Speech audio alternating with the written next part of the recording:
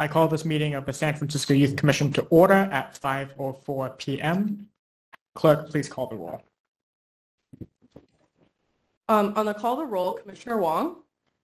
Present. Commissioner Wong present. Officer Adair. Present. Officer Adair present. Officer Wu. Present. Officer Wu present. Commissioner Yi.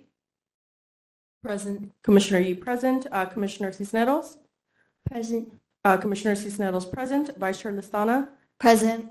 Vice Chair Listana present. Officer Fong. Present.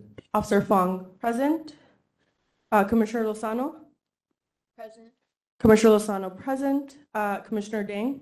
Present. Commissioner Dang present. Commissioner Fagaunoa. Present. Commissioner Fagaunoa present. Commissioner Ansari. Present.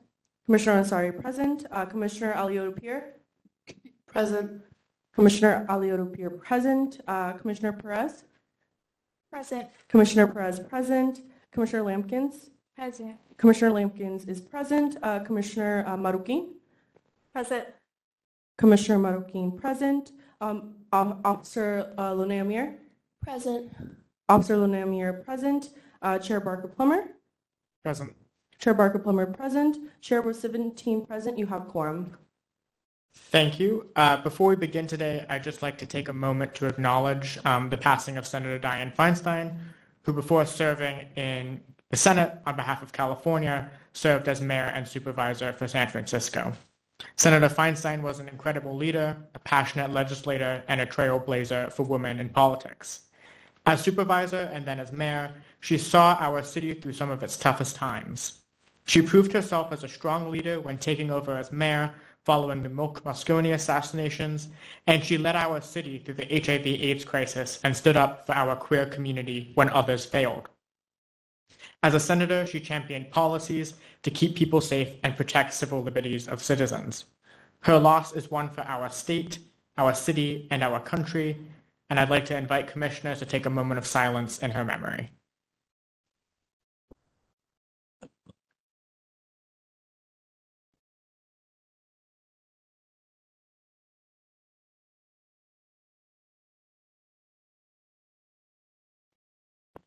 Thank you.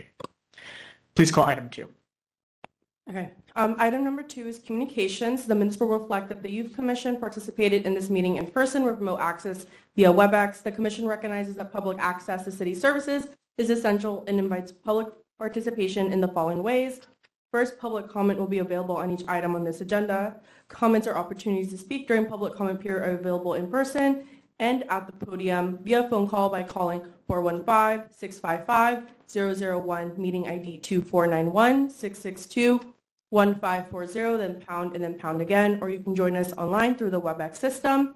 When connected, you will hear the meeting discussions, but will be muted and in listening mode only. When your item of interest comes up, please dial *3 to be added to the speaker line. If you've called in or if you join us via WebEx, you may also raise your hand in the app. Alternatively, you may submit public comment in writing in either of the following ways. Email them to the Youth Commission at youthcom@sfgov.org. If you submit public comment via email, it will be forwarded to the commissioners and be included as part of the official file. You may also send your written comments via U.S. Postal Service to our office at City Hall in 1 Dr. Carlton B. Goodlett Place, room 345, San Francisco, California, 94102. Chair, that concludes my communications. Thank you, Clerk. Please call item 3. Item number 3 is approval of the agenda. Are there any motions? Commissioner Wong, motion to approve the agenda. Commissioner Yi seconds. Motion by Commissioner Wong, seconded by Commissioner Yi to approve the agenda. Is there any discussion? Is there any public comment?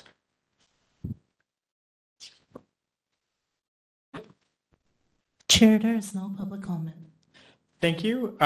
With that, we'll take a voice vote. All in favor say aye. Aye. All opposed say no. Abstentions? Motion passes. Agenda is approved. Please call item 4. Item 4 is approval of the minutes for the September 18, 2023 Full Youth Commission meeting. Are there any motions?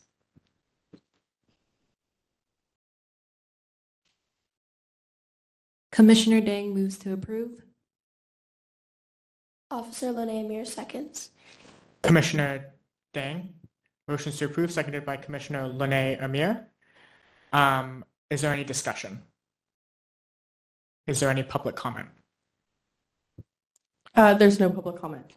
Thank you. We'll take this by voice vote. All in favor say aye.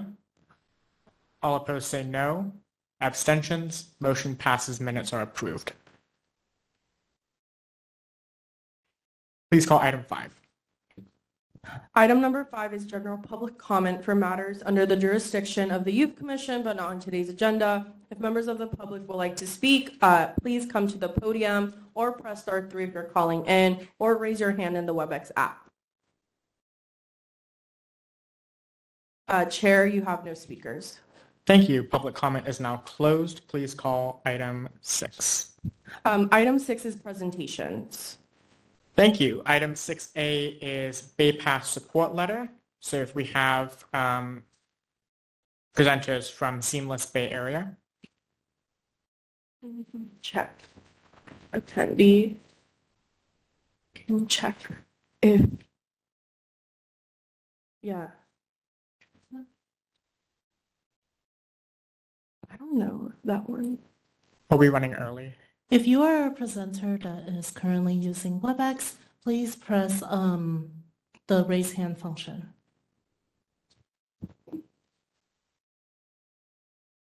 So I can move you to panelists.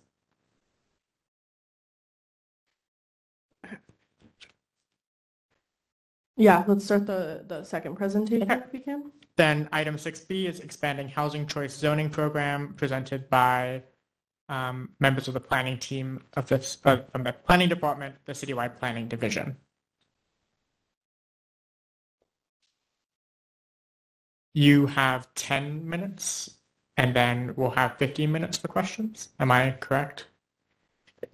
10 minutes for a presentation? It's 10 minutes for presentation and then like 5 minutes of Q&A. Okay, 15 minutes total. Okay. Yeah. Okay. We'll present a little bit shorter than we prepared, but thank you all. Good evening, commissioners. My name is David Garcia, and here with my colleague Rand Tong and colleague Nicholas Rackard-Hilt. We're very excited to be here today to present our project, Expanding Housing Choice. We're also joined online by Lisa Chen, our principal planner and the project manager for this project.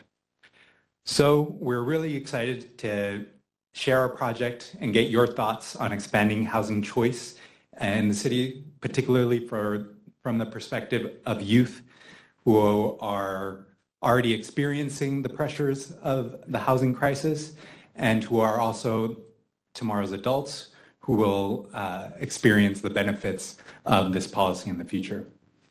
So today, moving on, I'll begin by providing the some context on why this work is needed and what we're working towards, followed by an overview of the project, and finally a summary of our outreach efforts and opportunities to get involved. So this work is rooted in the stories that we hear and see every day throughout the city, people who are suffering the lack of affordable, accessible housing. And a lot of people have participated in our outreach project to date. So we ground our stories,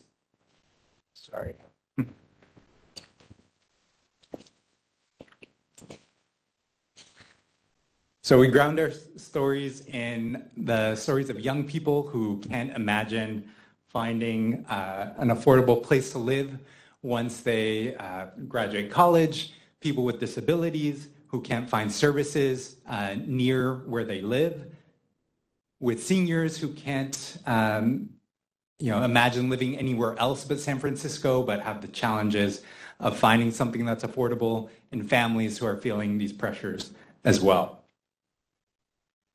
So in thinking about the perspective of children and youth and how that relates to housing, let's take a look at what percentage of our city are people under 18. So San Francisco has the lowest percentage at 13% of residents who are under 18 years of age. That's the lowest of any other major city, compared with Los Angeles, that's around 20%. So just take that into consideration, we also have a map here that shows where young people are living in the city, particularly in the Mission, in Bayview, Hunters Point, in western neighborhoods like the Outer Sunset and Outer Richmond. So it's important for us to keep in mind, where people live as well as the needs of transitional age youth. Unfortunately, transitional age youth represent 20% of our total unhoused population, even though they make a much lower percentage of our actual city's population. So our current system, our current shortage of housing, and the services that are geared towards them are not hitting the mark. So in all of these, in all of our engagement, young people have constantly raised the issue of housing as something that's fundamental to well-being, not only their own well-being in the city, but also education and imagining their future and hopes to stay in San Francisco. But this is every day harder and harder to do. As we see from this map, the cost of housing has doubled in the last decade and tripled in the last 20 years. So if we continue this trend, housing is only going to get less and less affordable. So we need drastic action to change this. So at the state level, our leaders are really pushing to create more housing to meet our statewide housing needs. And in San Francisco, we're called on building 82,000 more units.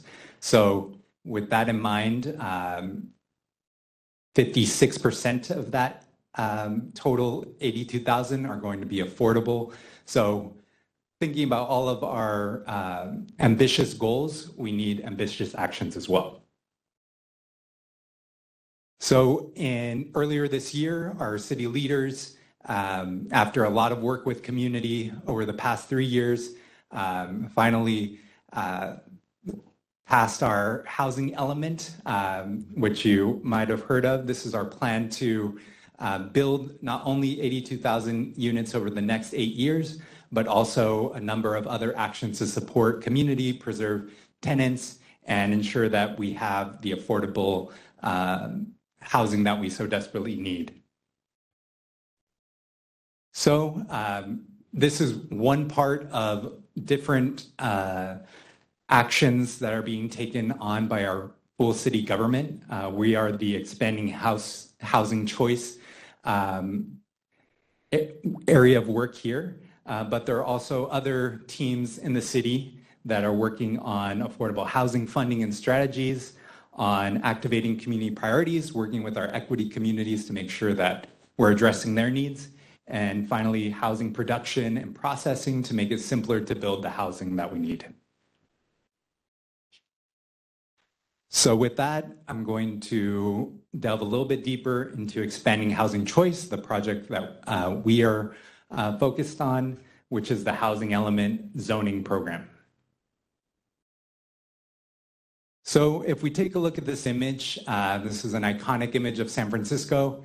And while we love this type of community, love the diversity that we see in San Francisco today, when we think about our housing, it's actually illegal to build that apartment building that you see on the right-hand side. That's because our city was, even though we were able to build apartment buildings and more affordable buildings up until through the 20th century. In 1978, a lot of the city was downzoned, or in other words, a lot of parts of the city became illegal to build more affordable housing types. So this is what we're trying to undo, because that not only is to preserve. At the time, it was made not only to because people preferred single-family homes, but also because they wanted to exclude certain communities in that process, and also lower-income folks. So we're making a very concerted effort to undo this history of racial discrimination, and that's what we're here to talk to you about today. So if we take a look at this map, this provides a little bit of background. The main points that I want to highlight here are the map to the left. You see where housing production has been concentrated over the last few years. These are in our eastern neighborhoods, whereas the map to the right shows our housing opportunity areas. These are areas that have the highest access to good jobs and higher incomes, highest access to schools and other resources like parks and lower levels of population. Yet these neighborhoods, known as the housing opportunity areas, have only built 10% of all of our housing over the last few years. So this inequity over where our housing has been concentrated is part of what we're trying to undo by focusing and allowing housing in our housing opportunity area. So with that, we're focusing on the western side of the city and focusing on creating the conditions to increase our housing ability for 36,200 units. And we're going to focus this increase on streets with transit, streets near commercial centers, and that are already well connected to other parts of the city. Also, we will continue to allow fourplexes and sixplexes, smaller scale developments in other parts of the city nearby. And this is all part of the Mayor's Housing for All directive to promote more housing throughout the city. So with that, this is just highlighting some of the consequences if we don't meet our goals. But basically, if we don't complete our rezoning, we may lose funding from the state, be subjected to fines and litigation, and might even lose control of what we are able to approve in the city. So this is something that we want to avoid. At the end of the day, too, we won't have the housing that we desperately need. So with that, and to talk about the opportunities that we have to meet our housing needs, I'm going to pass the word over to my colleague, Raina Tong.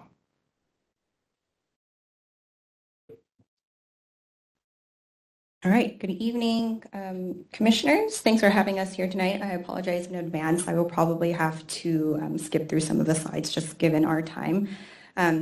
But diving into the zoning concept proposals, this summer our department released 2 zoning concept maps that are showing slightly different ways that we're adding housing to meet our housing needs and state requirements. And even though these maps are showing 2 options, we're not actually asking people to choose one or the other. It's mainly to illustrate the different trade-offs and solicit feedback. And the ultimate proposal will most likely be a combination of the 2 with different variations in between. So zoning concept 1 shown here shows proposed heights in orange and red, and it spreads housing more widely across the different neighborhoods. And so because it's more widely distributed among neighborhoods, the heights are slightly lower along the corridors compared to zoning concept 2. And you'll also see a band of dark blue along these corridors, which are, they're maintaining existing height limits, and these are typically 40 feet tall. But in these areas, we're proposing to change the rules so that the number of limits are no longer limited. The number of units are no longer limited. And in contrast, here is zoning concept 2, which focuses on the same major streets as you saw in zoning concept 1, but the heights are slightly higher than zoning concept 1. So for example, along corridors that were proposed as 65 feet in zoning concept 1, some of them are proposed as 85 feet here. And because the growth is concentrated on these streets, there is no surrounding buffer like you saw in zoning concept 1. And to make this feel a little bit more real, here are some images of existing mid-rise buildings around San Francisco.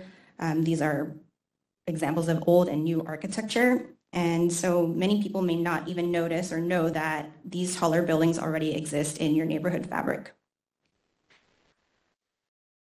We've heard a lot of concern and anxiety around the changes that may happen to neighborhoods, and we want to emphasize that the rezoning will result in incremental changes. Here are just some of the benefits that the rezoning or the addition of housing can bring to many neighborhoods. And that can be stabilizing communities by providing more housing, economic benefits, and expanding our tax base. There are environmental and climate benefits compared to adding housing on our suburban fringes of the Bay Area. And new housing will be more energy and water efficient. So we recognize that youth today are impacted by the current affordable housing crisis, and it's exemplified in many situations like we heard earlier in the presentation. Today's youth will likely see the impacts of these proposed changes down the line, and when you become adults, we want to make sure we're doing everything we can to support the current and next generations. So these are some of the ideas that we are thinking about as part of the zoning proposal. These ideas could include including spaces for desired uses like community services and small businesses. We're also thinking about creating requirements for different household types and unit types to be reachable to the single college student or young adult, to families with children.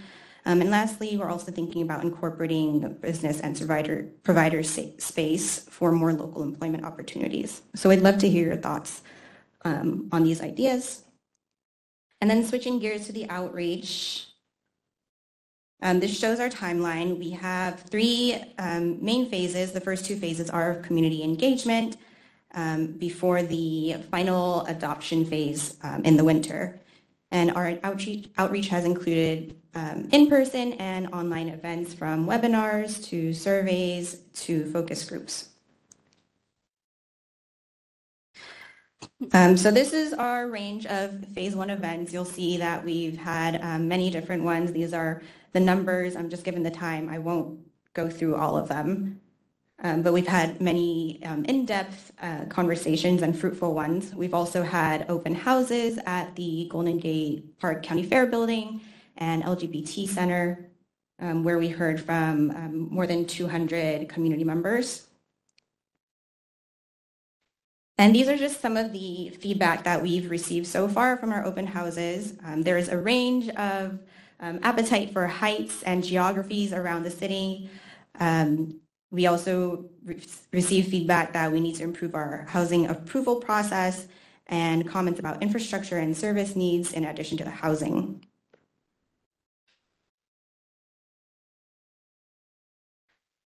We also featured some youth engagement boards at our open house, and we had been hoping for more participation.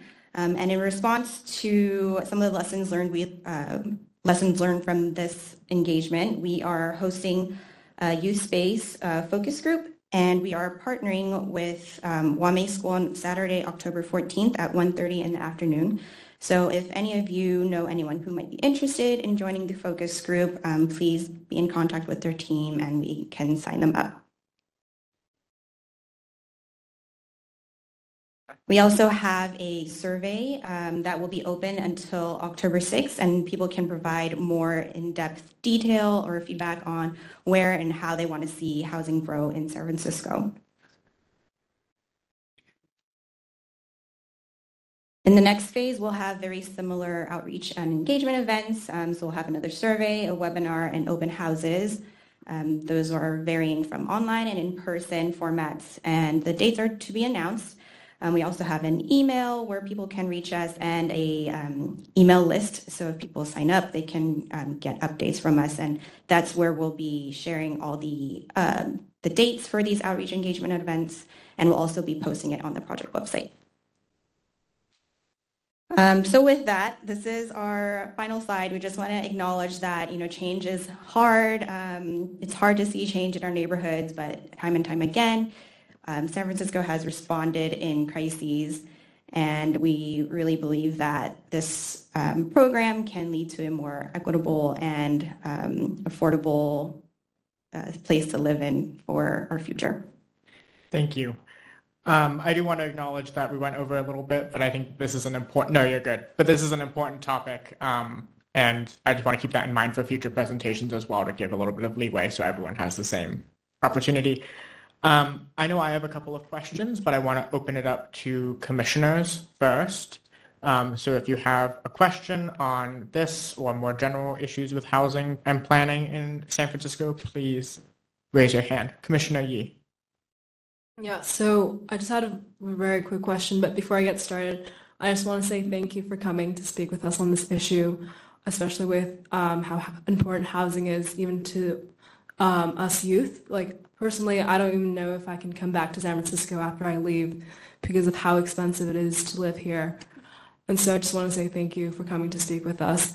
My question is, I've heard a lot of concern about, and I absolutely agree with building new housing. A lot of concern I've heard about is how can we ensure that these units will be affordable to the communities that we want to serve, especially because I know demand to come to San Francisco is very high as well. So how can we ensure that our communities will continue to be served and that they will be able to receive affordable housing?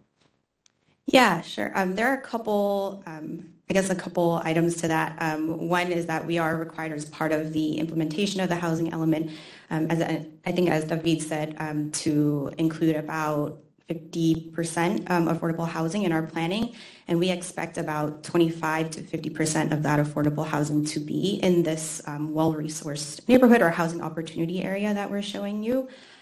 So that's definitely something that's included as part of this structure and this proposal. And the other part is, as part of those 4 buckets that David had mentioned earlier as the Mayor's Housing for All plan, one of them is to really study affordable funding strategies.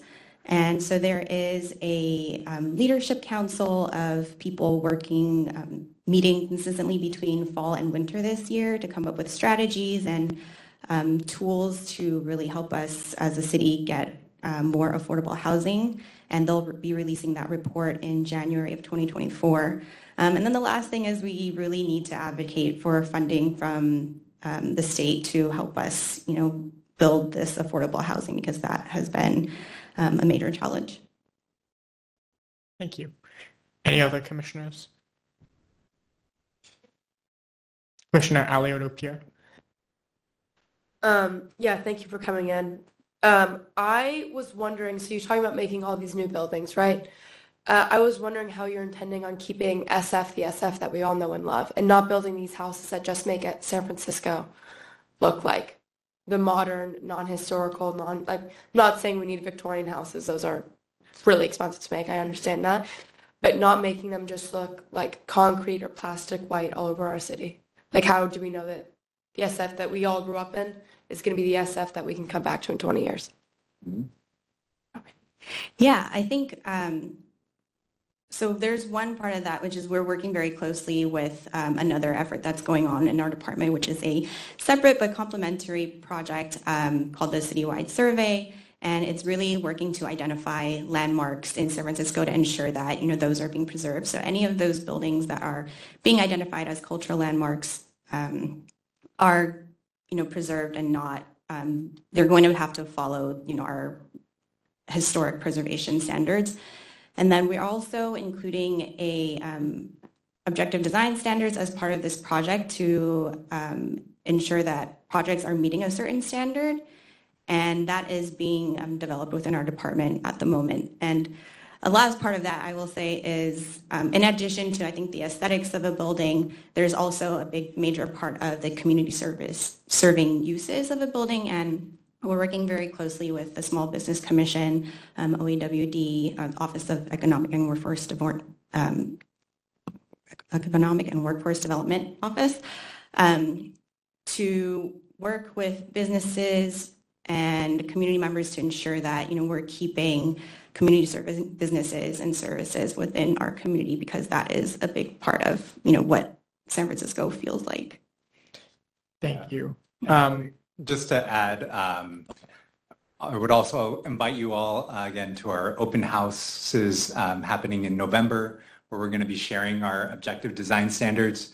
So this is a chance for you to see kind of what these guidelines are to help support the development of housing. So if you see something and say, that doesn't look like the San Francisco that I want to live in, you can say, I want to see this, or I want to see the preservation of these types of different aspects of buildings. So those are one place that you can do it, and also just being in touch with us to share your thoughts on especially those design elements that are really connected to our sense of place. Thank you. I think we have time for one more question. I think I saw Commissioner Wu, but I'm also wondering if, I assume staff already have your contact information, so if you can share that with commissioners if they have any follow-up questions. Commissioner Wu. Yeah, once again, thank you guys so much for coming. I was actually a young planner over the summer, and so this feels almost like a full circle moment. But I was wondering if you guys could touch really quick on like the incentives that are out there for developers to build more affordable housing. Yeah, I think so we do have some existing programs that are, in place. There are some city programs like Home SF, which if a developer includes more affordable housing, then they might get more density and height increases, which might help them with their project. And there's also some state programs in place that many developers have used and applied for through our department, which also is very similar. If they include more affordable housing, then they can include more density in their project. And as a part of this project and one of the buckets in the Housing for All program, we are looking at ways to, improve the process so that less time is taken for approvals, and this has been shown to significantly increase the time and budget that a project needs. So that's one of the incentives that we're looking at as part of the program. So decreasing the process. Thank you. And we'll have one final question from Commissioner Adair. Yep. First of all, I want to reiterate how thankful we are that you came here. This is definitely one of the Commission's top priorities, but I just wanted to ask about, you referenced this in the feedback you got about the housing approval process, because as we know, like that's oftentimes a major obstacle to building in San Francisco, and many San Franciscans do share, similar sentiments that building units will somehow, real or imagined, affect like the character of the city. Like what's your organization's response to complaints like that? And do you guys have like a strategy for how to maybe propose alterations to the housing approval process in order to make sure that we do end up hitting these targets in the next decade, despite any community objections? There's, again, with those 4 separate buckets within the Housing for All process, one of them is on constraints reductions. And I think that one is actually being forwarded to your commission for hearing, or has been proposed to do that. So you will likely hear some of the changes that are being made to the approvals process. For example, removing the conditional use hearing requirement for certain types of applications, or removing discretionary review hearing for certain types of applications. So those are some of the things that are currently being heard, and we're also working very closely with the staff who are proposing that to see how that relates to this project, and how we can also incorporate some of that into the rezoning for the housing element. Thank you. And once again, thank you for your time and for your presentation. And I suspect we'll have follow-up questions as well that we can reach out to you on. But thank you for the work that you all are doing. It's especially important to young San Franciscans who are looking at how to afford to live in the city in the future, both who were born and raised here and new neighbors that we are hoping to welcome to our city as well. So thank you both. Thank you.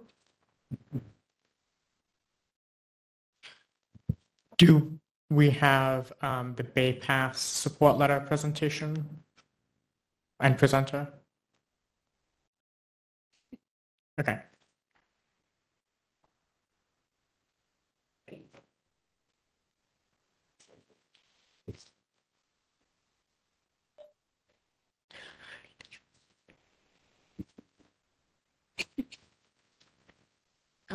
Hello? We can hear you. Okay, We are just- yes. And sorry, I've been trying to log into WebEx from my computer for the last 20 minutes or so, and it has kind of crashed my computer. So I do have some slides that if I am able to get my computer to load them up in the next couple of minutes, I will switch over to my laptop, and if not, I will just talk through it. So Do we my name, pardon? We don't have this. Okay, go ahead. Sorry. Okay, I finally have now the slides up on my computer, and I'll see if I can get to the WebEx, and if I'm able to get to the WebEx on my computer, I'm going to switch over to my laptop. Okay, we can give you a few minutes if that's helpful as well. If you can do that, if there is something that you want to switch to put ahead while I am able to get the WebEx running on my computer, that would be very welcome. I have been trying to log in for about 20 minutes, and I'm only now just starting to get my computer back up. Sure. Are we able to move to a different agenda item? Okay. Motion to, okay. So what would the motion be for that? We just move to the next item and then motion to go back later, or? Okay. Then we'll go ahead and move to item 7, legislations. The first, please call item 7. Okay. Sorry. Okay. Item number 7 is legislations. A resolution urging the San Francisco Municipal Transportation Agency to implement speed-reducing infrastructure at intersections which serve as transition points between freeways and neighborhood streets, create publicity available to plan, implement safety infrastructure improvement at high injury intersections which have not yet seen investment by the end of 2024, and urging the City and County of San Francisco to review its Vision Zero strategy, intersection safety improvements, first reading.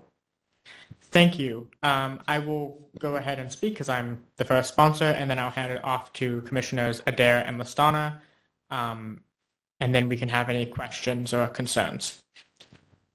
In August, San Franciscans were once again confronted by a tragic scene and a tragic story.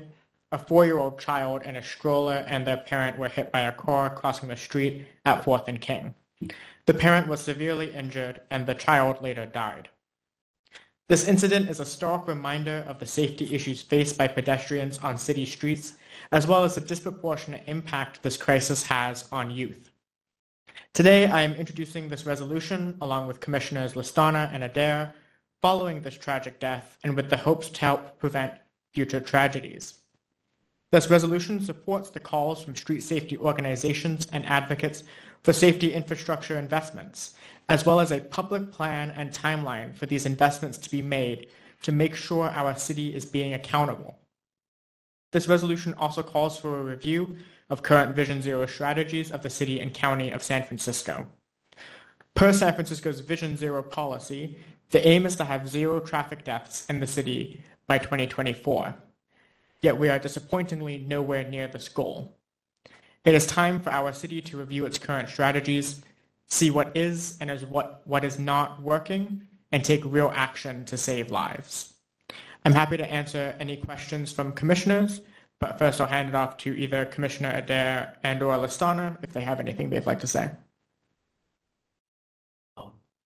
I can speak first quickly.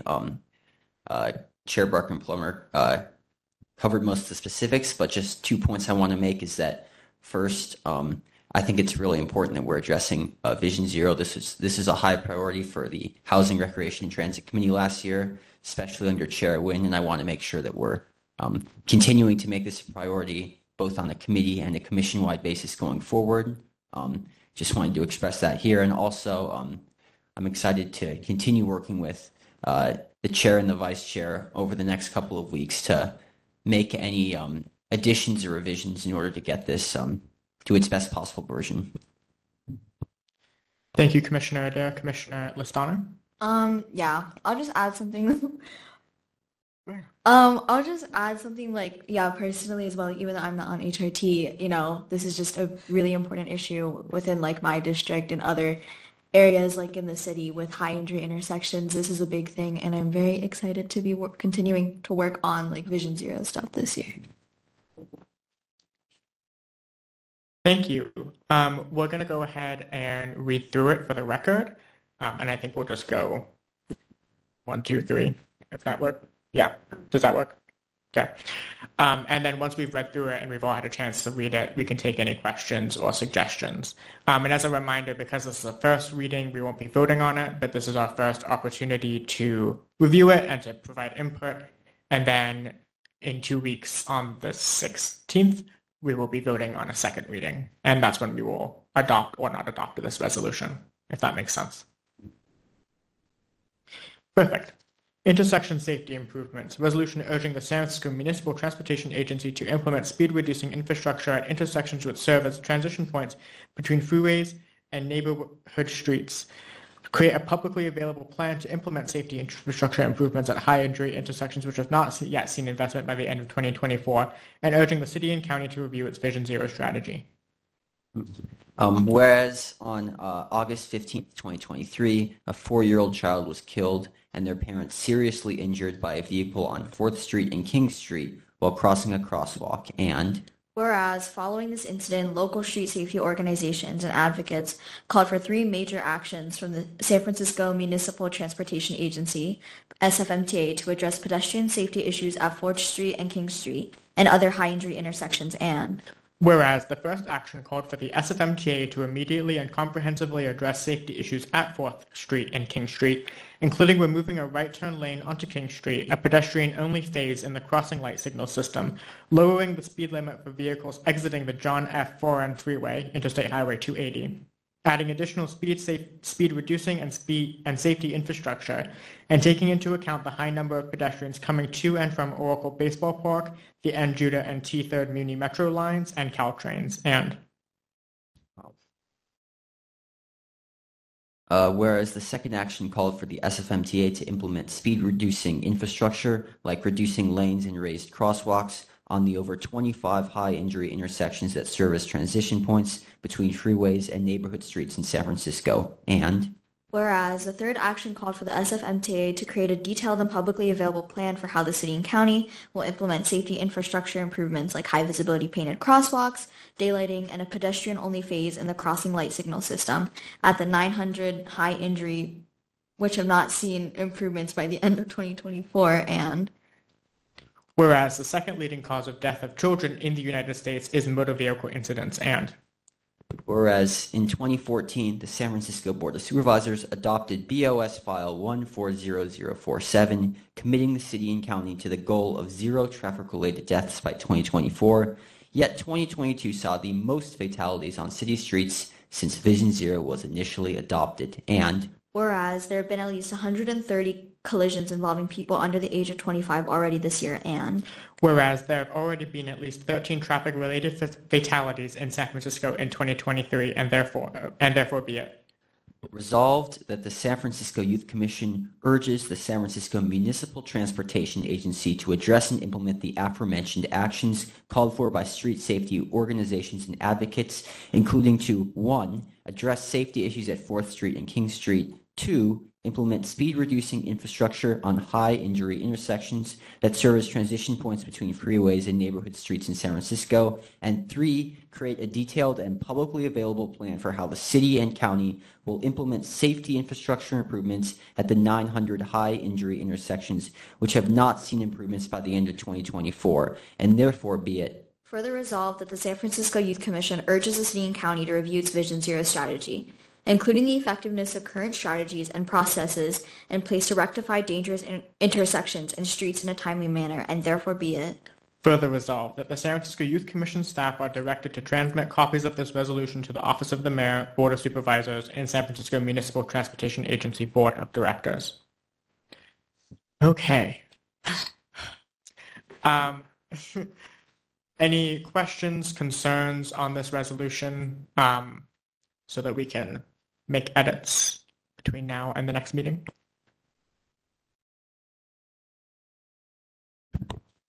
Go ahead. Thank you so much again. Thank you so much for giving us this this reading, this resolution. I was just wondering what was the time frame on this? And what was the planning for that? The time frame for the resolution or for the investments? I guess both, honestly. Resolution should be passed at our next, well, hopefully we'll be passed at our next meeting, and then we can send it off. So middle of October. There isn't really a clear timeline, particularly from SFMTA as far as I'm aware, but street safety advocates are calling for it to be done, I think, within about 6 months, if my memory serves me correctly. Thank you. And they want a timeline so that they can commit to when what is going to get done as well.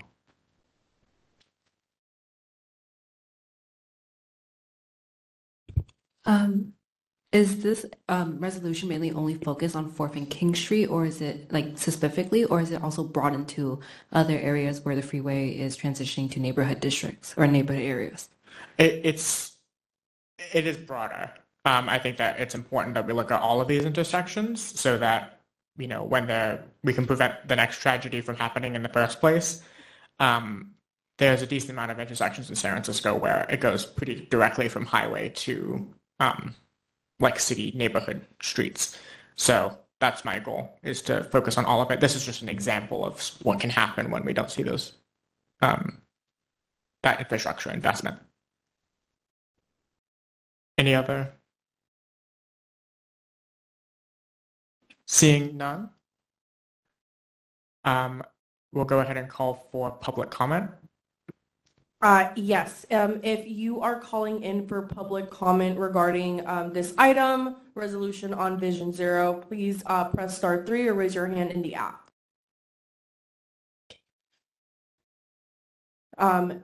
Each public comment will be 2 minutes.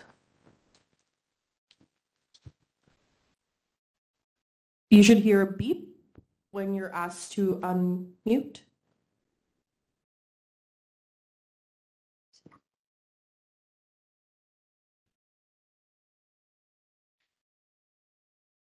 Chair Barker Plummer.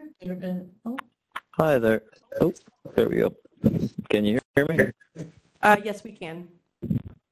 Great. Hi, this is Evan Arabic. I'm the Advocacy Manager at Walk San Francisco.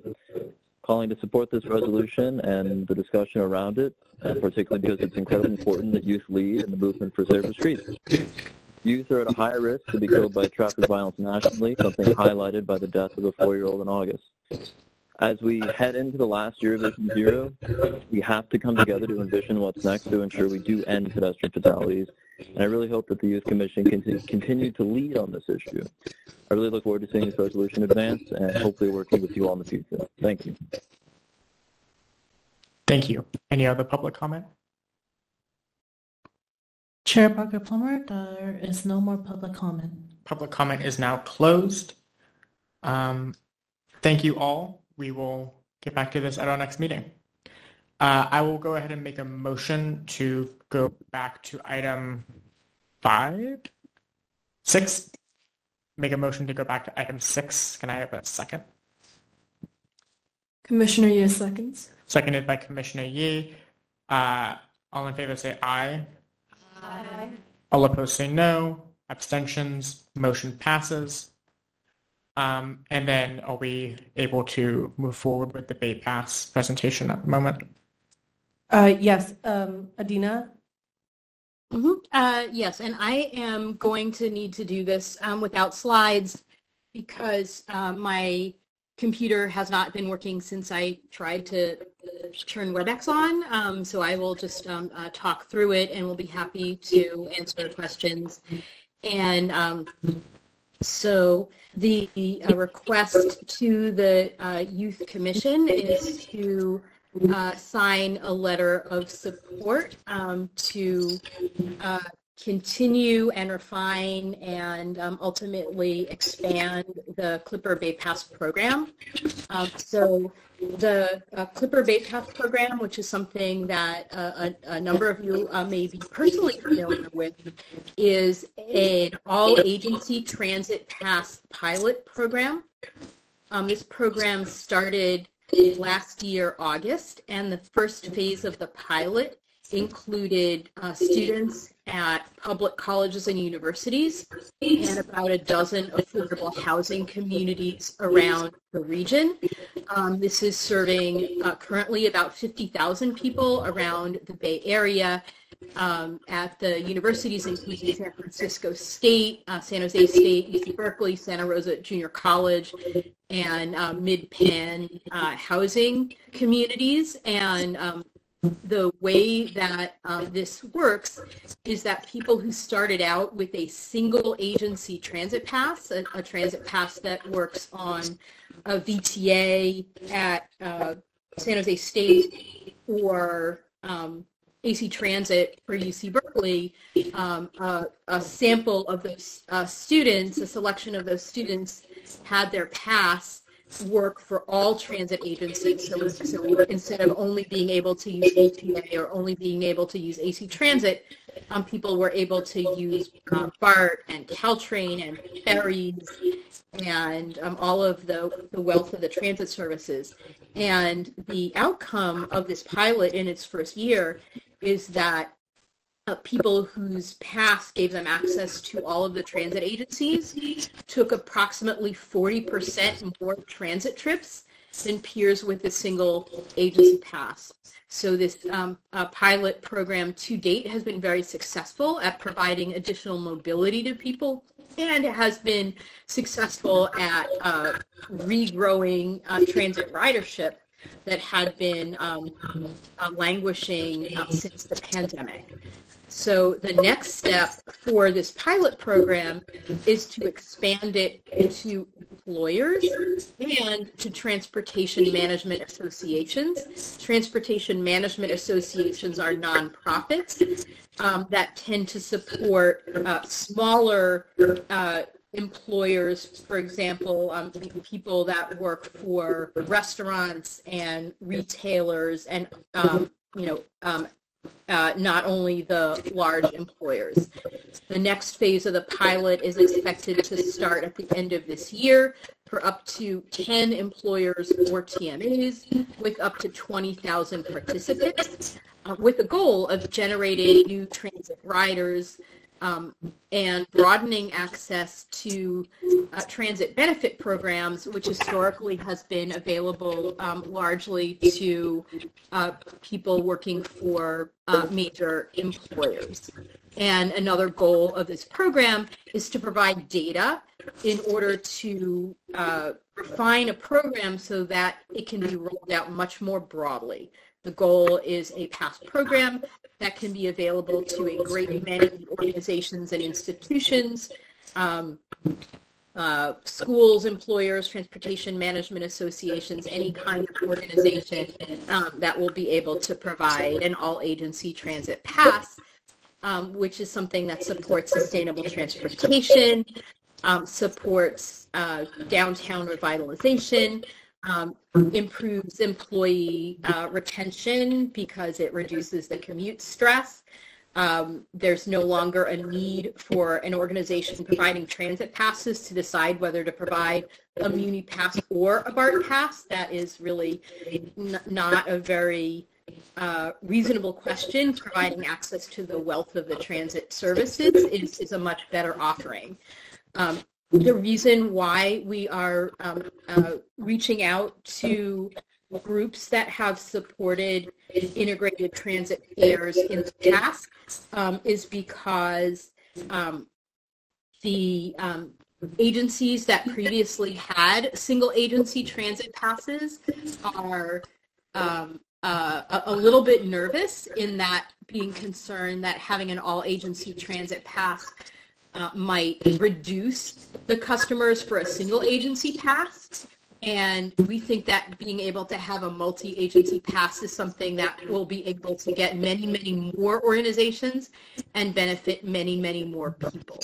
So what the letter does is it encourages the MTC and transit agencies to approve this next phase of the Bay Pass in the coming year and to use that year in order to use the data from the pilot to determine a sustainable pricing structure and a revenue sharing formula in order to be able to roll this program out much more broadly in the future.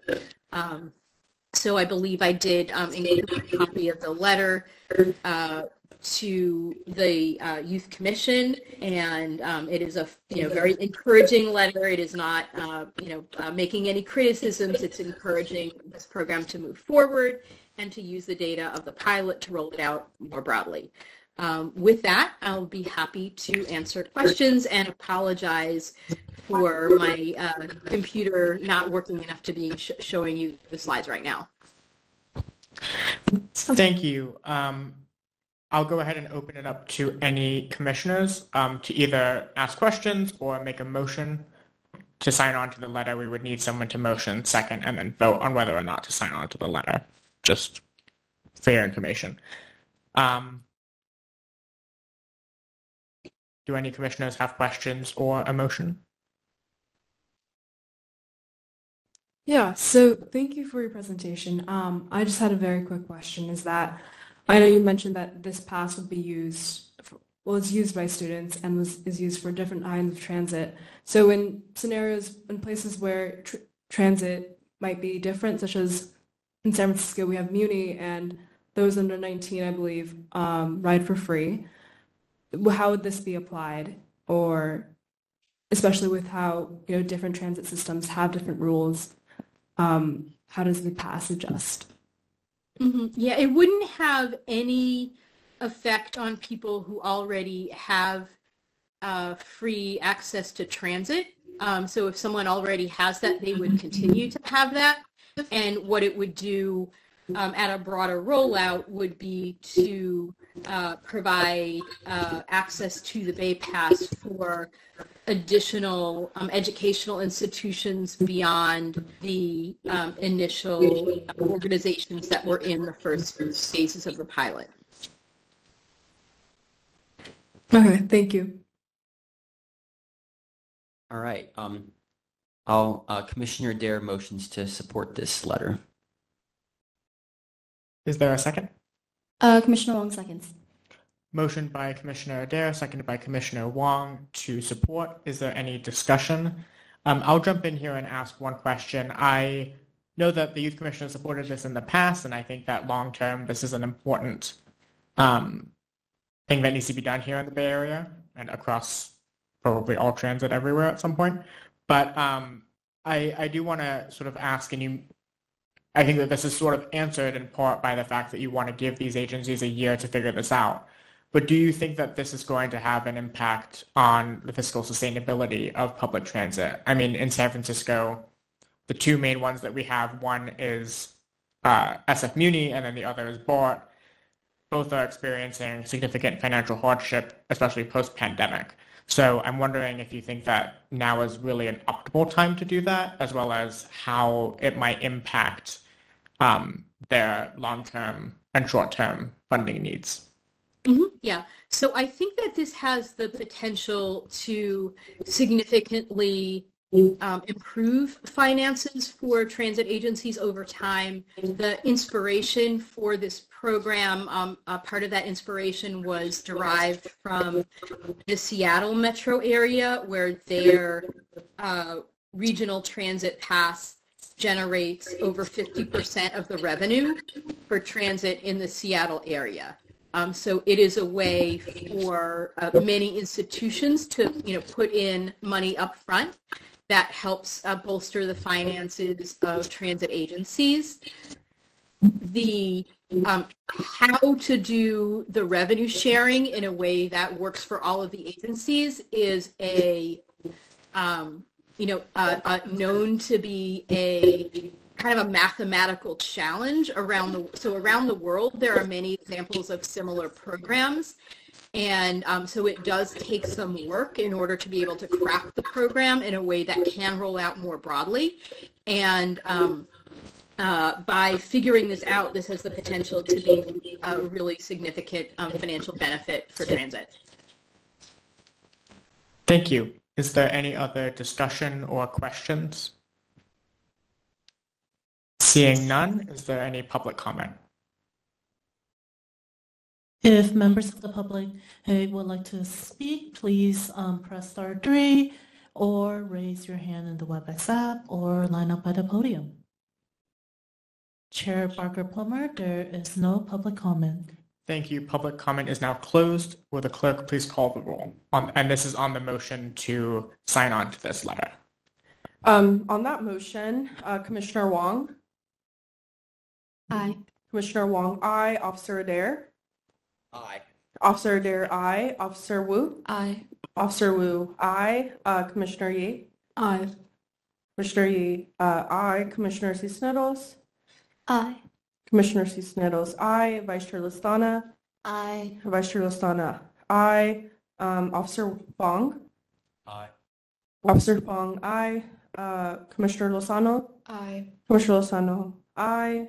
Commissioner Dang? Aye. Commissioner Dang, aye. Commissioner Fago-Noa? Aye. Commissioner Fago-Noa, aye. Commissioner Ansari? Aye. Commissioner Ansari, aye. Commissioner Alioto-Pierre? Aye. Commissioner Alioto-Pierre, aye. Commissioner Perez? Aye. Commissioner Perez, aye.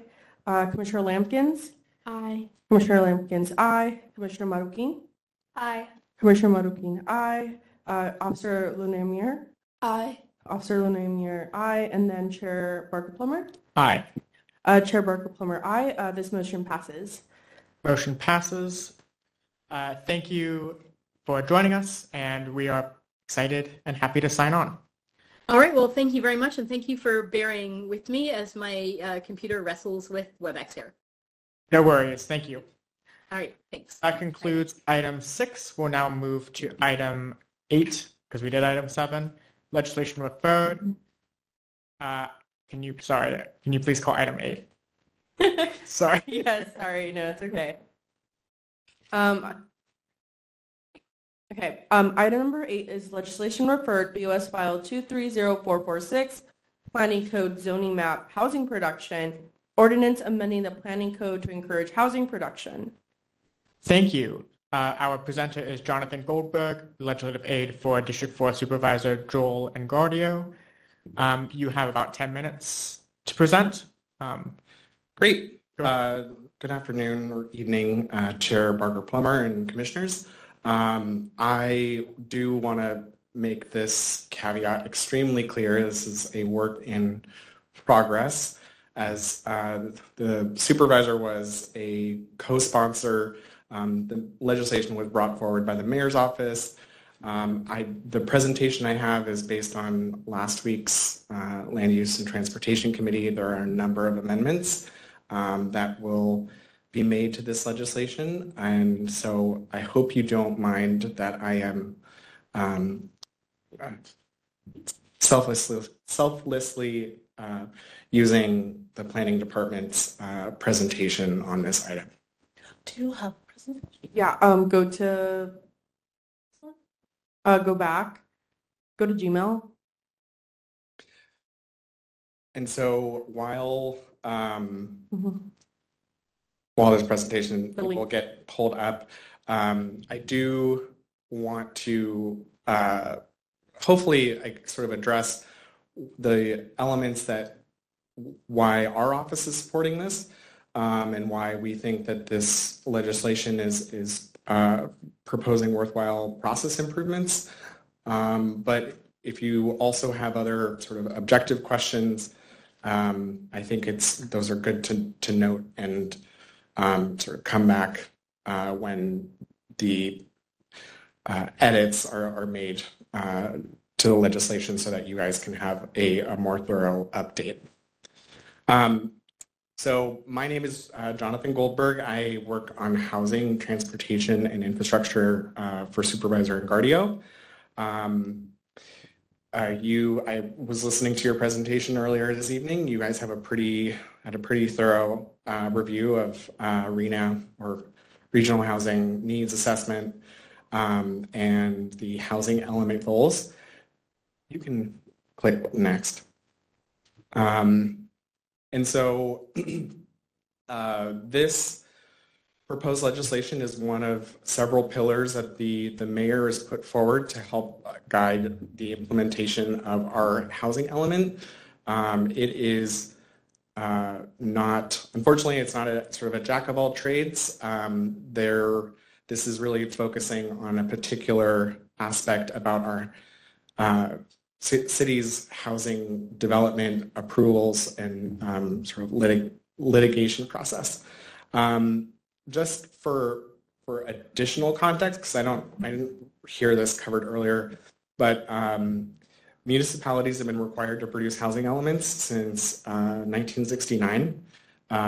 It is part of the city's general plan and provides a blueprint for land use, transportation, conservation, noise, open space, environmental justice, and also housing. And when the municipality has a compliant housing element, it unlocks, it sort of affords the municipality to pursue both state and federal funding.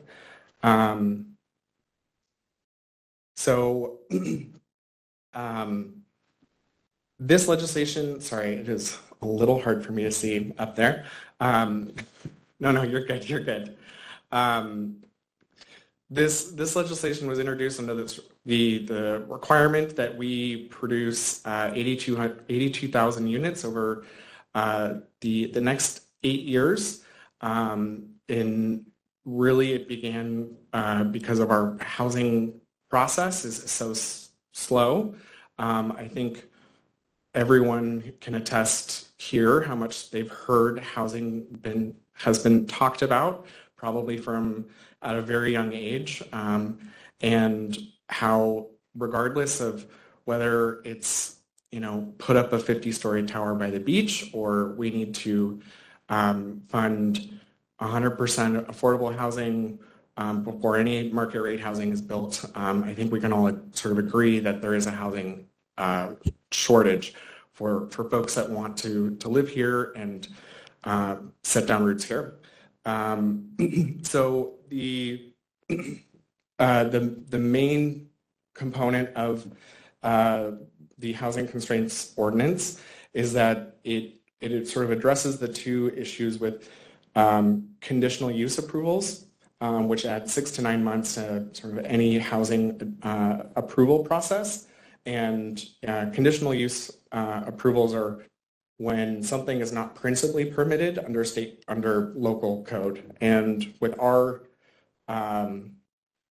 storied code, we have a lot of things that require additional review and approvals. And folks are allowed to sort of challenge and request additional review for project elements that don't quite conform sort of at various steps in the housing permitting process. So you can hit.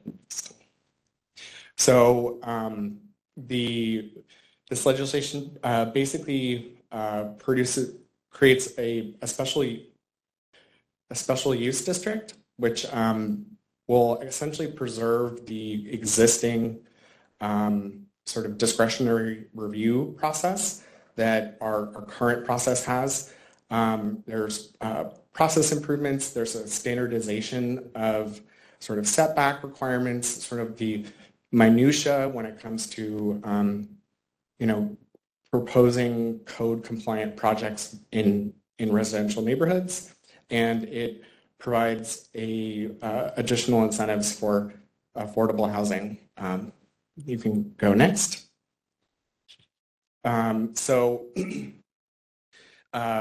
This map is already old, but it proposes an SUD in priority equity geographies, again, maintaining conditional use for basically, all development approvals. You can go next. The process improvements include eliminating whether a project needs to seek a conditional use to meet its existing height limits for sort of lot mergers in residential transit-oriented districts, which my understanding was also amended today. Removes neighborhood notification for expansion and new construction. And this is again, a lot of these things are currently getting changed. You can go next. I think the most contentious thing is under demolition controls. 317, our current code prohibits the demolition of any rent-controlled housing, and this allows for an approach to demolish a rent-controlled unit so long that a deed-restricted unit is one-for-one is built and more housing is built than was originally on the property. So, you know, if there's a unit on the property, you have to build at least two, and one of those has to be rent-controlled. Yeah, thank you. Thank you. Sorry. No, it's a long presentation, and it's kind of just like wonky. There's a lot of standardization involved. A lot of the west side of the city, you know, had very neighborhood-specific setback requirements, building height, you know, rear yard requirements, and this tries to sort of apply a more uniform approach. Next. Broadens the definitions of active uses. This includes bike parking, you know, laundry uses on the ground floor, designates group housing and homeless shelters as principally permitted in all zoning districts. That's to conform with state code.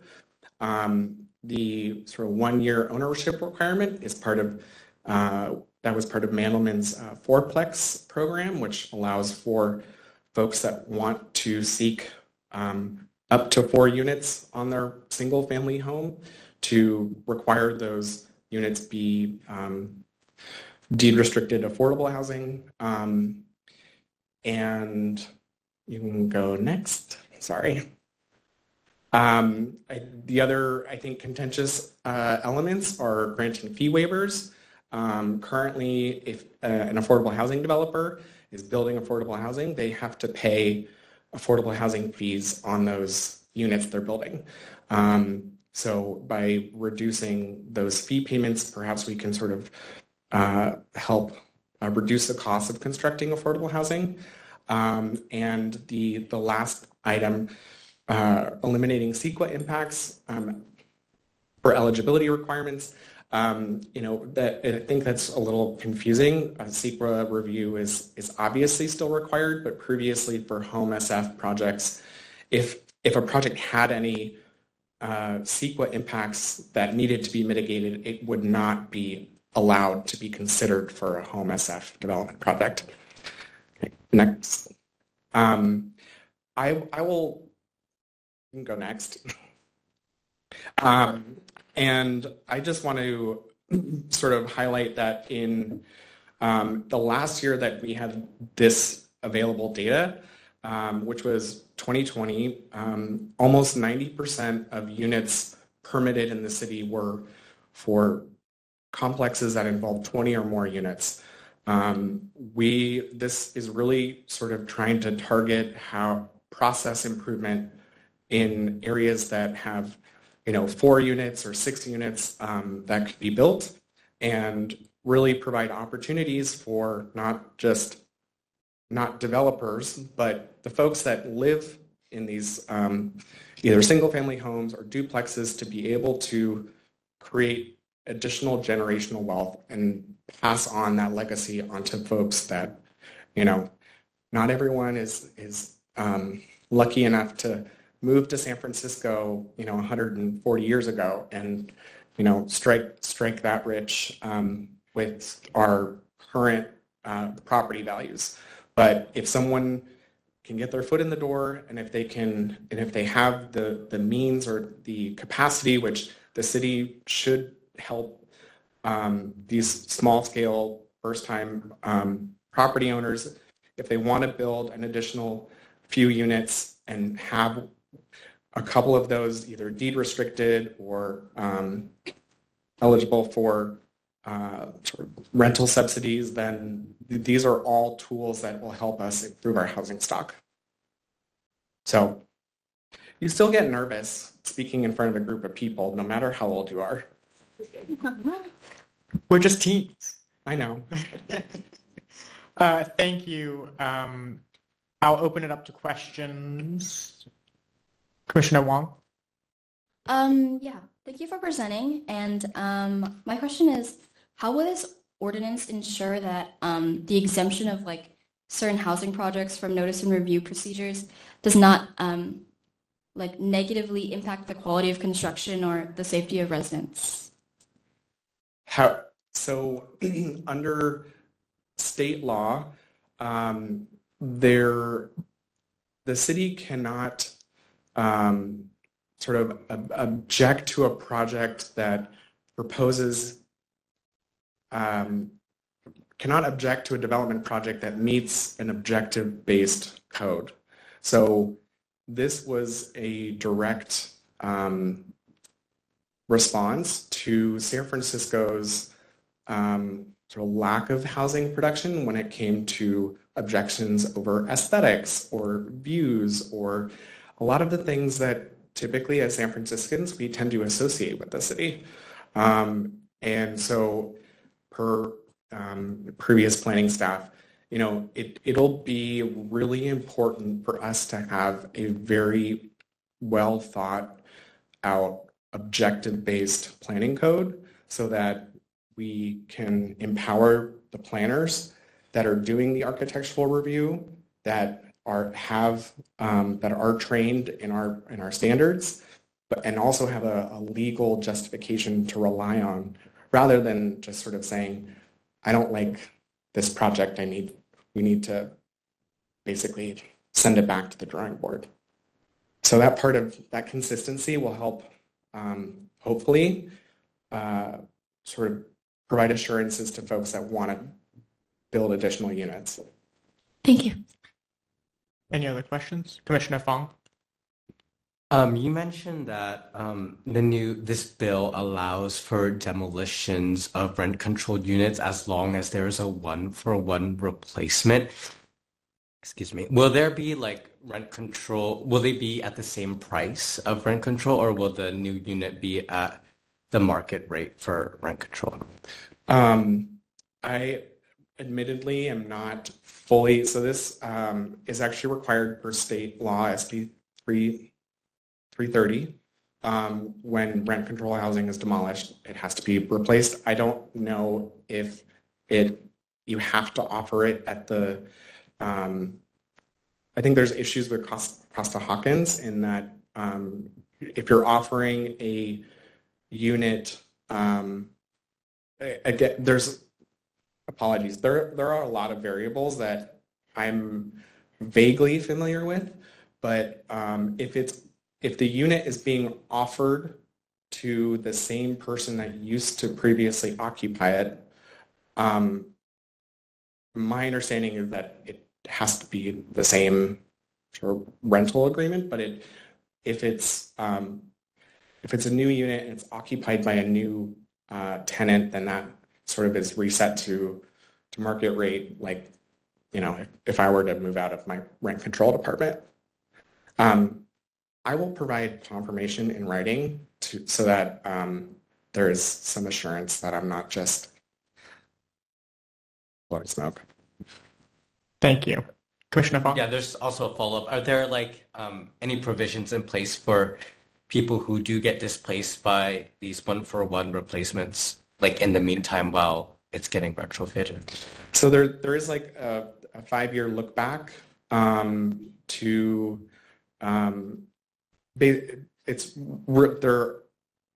are measures proposed beyond what was already listed in the presentation to sort of limit the impact this might have to current rent control tenant occupied buildings.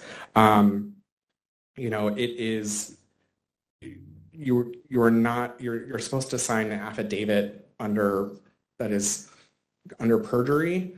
You know, if you have a unit that you're proposing to demolish a unit and you are making the claim that it is not tenant occupied, and that you as a landlord have no history of no fault evictions over the past 5 years. It was not an exclusive or inclusive list of all the tenant protections.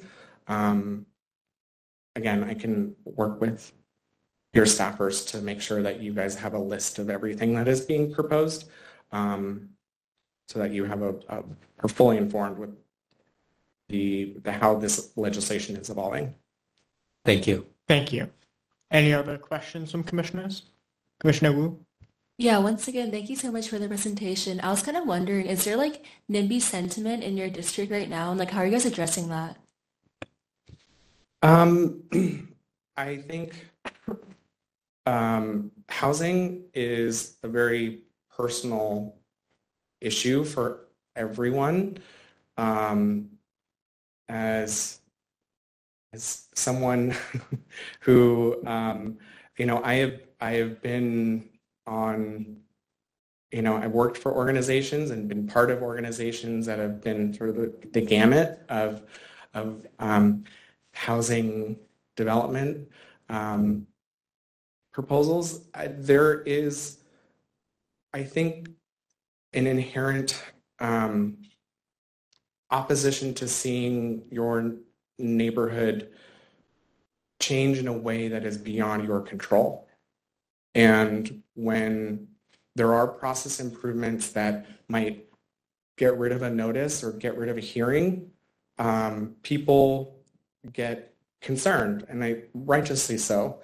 The truth is, housing may be built, it may not be built as a result of this legislation. However, if we can at least create sort of that pipeline or pathway for people to build housing in a way that is sensible and provides rent control and provides sort of the additional guardrails that I think as a city we have sort of enshrined as part of what how we treat our neighbors. I think that's something that should be put on the table and debated by my boss and the other 10 supervisors on the board. Thank you. Any last questions? Commissioner Alioto-Pierre?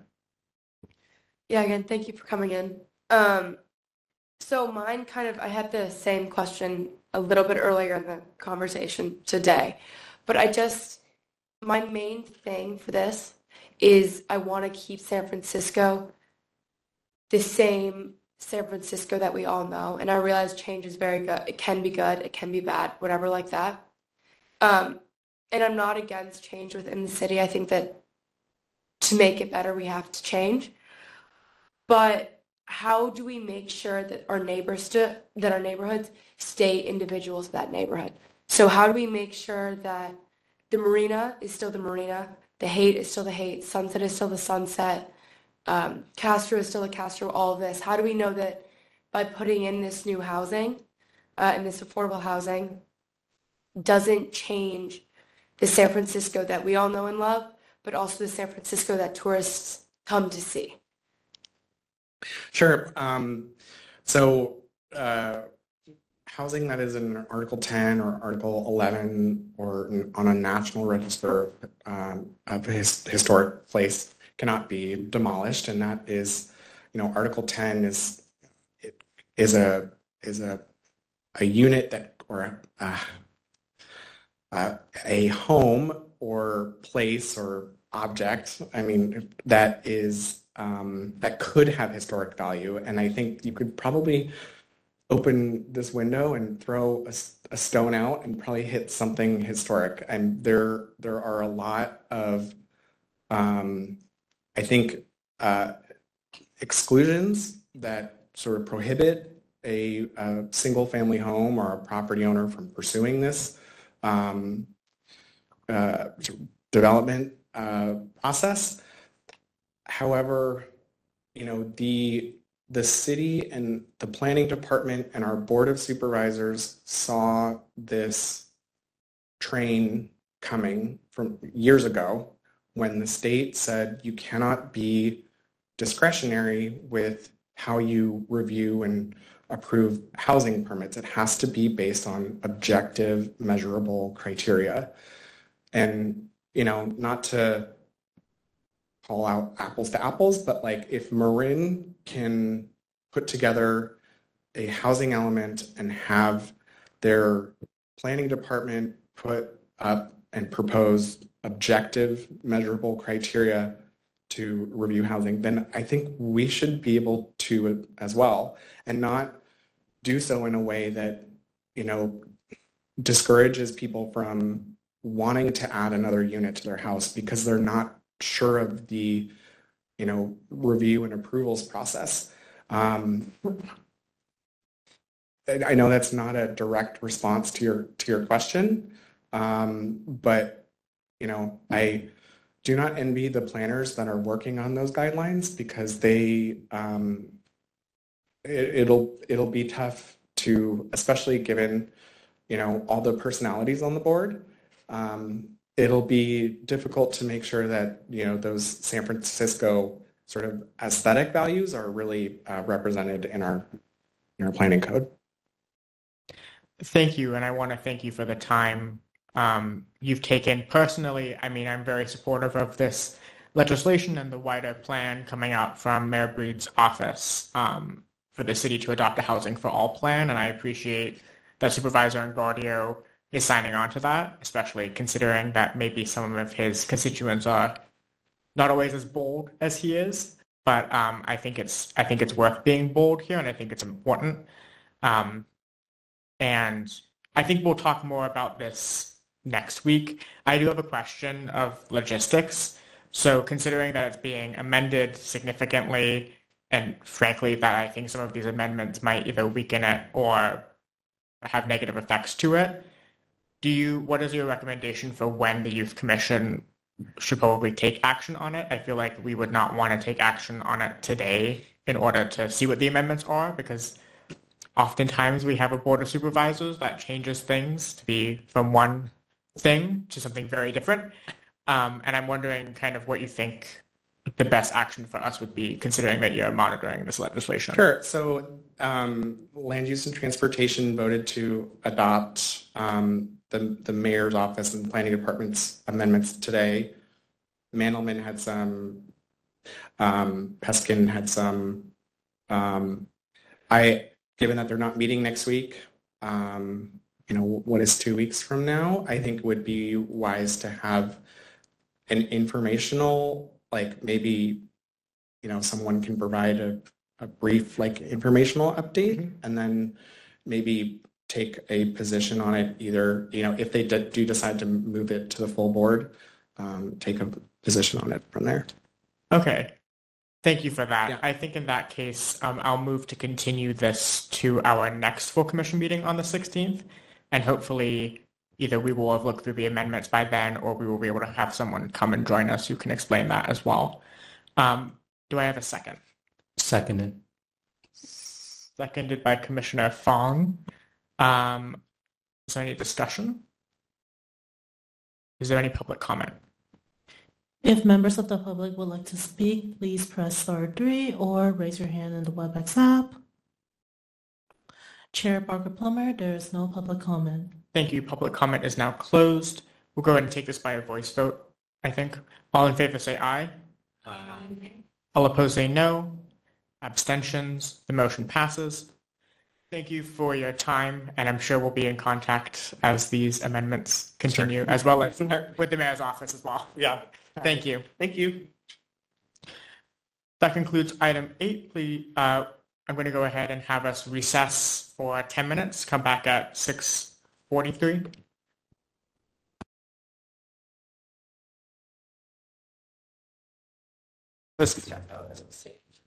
Hello? All right. I call this meeting back to order at 6:49 p.m.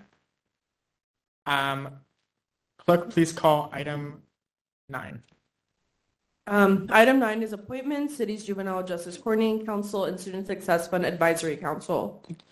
Thank you. 9A is our appointment to the City's Juvenile Justice Coordinating Council. There was one applicant per both of these seats, and exec move forward to recommend both of them. So I'm going to go ahead and give a little bit of time to Commissioner Stack-Lorenzo to express why they would like this seat, and then we can ask any questions, and then we can vote on it. Perfect. Okay, so my name is Galicia, just so, yeah. So I guess just to reaffirm what I said in my email to Alondra, showing my interest in this position, I would really love to represent the Youth Commission on the city's Juvenile Justice Coordinating Council. I've grown up listening to my abuela, who's a court interpreter and who often interprets at 850 Bryant, talk about her experience at the court and her frustration as to how the conditions that many of the youth there face. She interprets for children, parents, siblings, immigrants, and many different groups of people, people who are living in many different situations. And yeah, it's just struck me a lot of the difficulties that people face and things that need improvement. And so I've seen the importance of restorative justice through classes and workshops that I've been a part of. And I would really like to be a part of this council to help make a difference for the youth of San Francisco and families. And I would really like to bring back what I learned back to the Youth Commission to help inform our decisions in the future. Thank you. Thank you. Are there any questions for Commissioner Stack-Lorenzo? Am I saying Stack-Lorenzo? Stack-Lozano. What? Stack-Lozano. Lozano. There's no R? Okay, sorry. Stack-Lozano. Yes. Yes, great. Are there any questions for Commissioner Stack-Lozano? Lozano.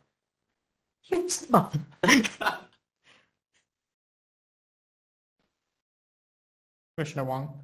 I don't have a question about that, but yeah. Former Chair Nguyen is watching, and she said that the public can't hear right now. Great. Thanks for letting us know. It's unmuted. It's unmuted. Tell her her volume is broken. Yeah. Tell her to check her volume. That's where everything is on scale. Also, a presenter, it worked for our presenters at us.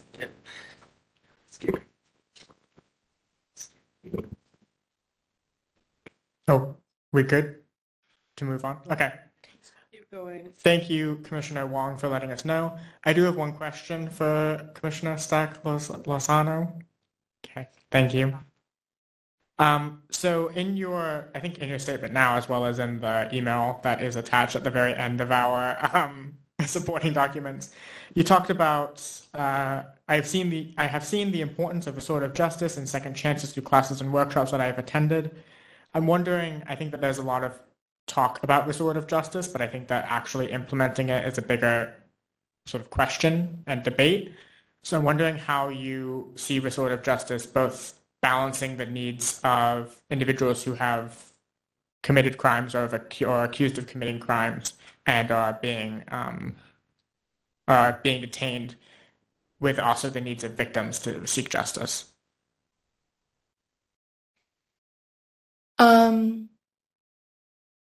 Sorry, can you repeat the question? Yeah, I mean, I think that there's a lot of conversations we have about restorative justice. This is the background about restorative justice, and I know you referenced that. So I'm wondering kind of what that looks to you like, especially as we sort of have these conversations in SF politics and sort of more generally about what it looks like to have justice for both people who have committed crimes or are accused of committing crimes, as well as those who are the victims of those crimes. Okay, so for me, what I've seen often in restorative justice is it surrounds a lot of conversation and kind of being able to hear from different parties who are involved in situations. And I think that is super important when it comes to implementing restorative justice in regards to, I guess, juvenile justice. And I think that also being a part of this coordinating council, I would get to learn a lot more about what they think about restorative justice within the Juvenile Justice Center and just juvenile justice in general. And I would like to kind of just bring that back to the Youth Commission and learn more about it in general. So, thank you. Any other questions? I will say I think it's a good opportunity for the Youth Commission to have a seat on this council. I want us to, I think that, and this isn't, I mean, I'm thinking specifically back to SFUSD and the issues that they have with sexual assault and harassment. One of the issues is that their restorative justice practice involves having the victim as well as the assaulter in the room with each other, and that is re-traumatizing. And the only way that victims are really able to make their case is if they are brave enough to sit in the same room with someone who's assaulted them and face them. And I think that too often in our approaches to criminal justice, we see one side versus the other on both ends. We either see like a tough on crime approach where it's all about the victim and the perpetrator, should be locked up and they throw away the key. We also see this movement towards, how do we help this individual who has committed a crime and needs to be rehabilitated. I think that we also often forget about the victims in that case. So I would just say the reason I asked that question is I think that that's an important thing to keep in mind, and I would encourage you to do that and also to check in with the commission as you do that as well, and keep us informed so that we can provide our input as well, because I think that's an important issue that I would like our representative on the council to keep in mind. Okay, is there a motion?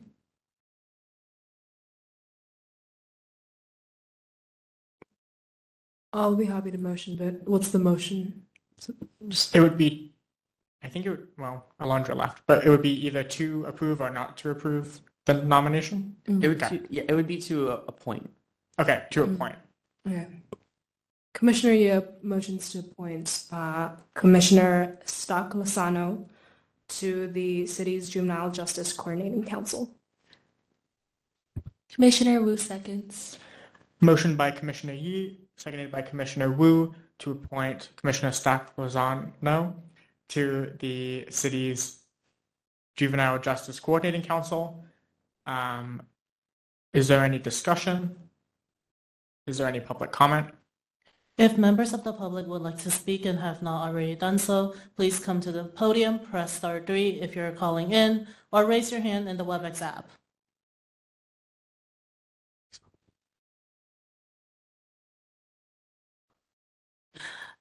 Chair Barker Plummer, you have no public comment.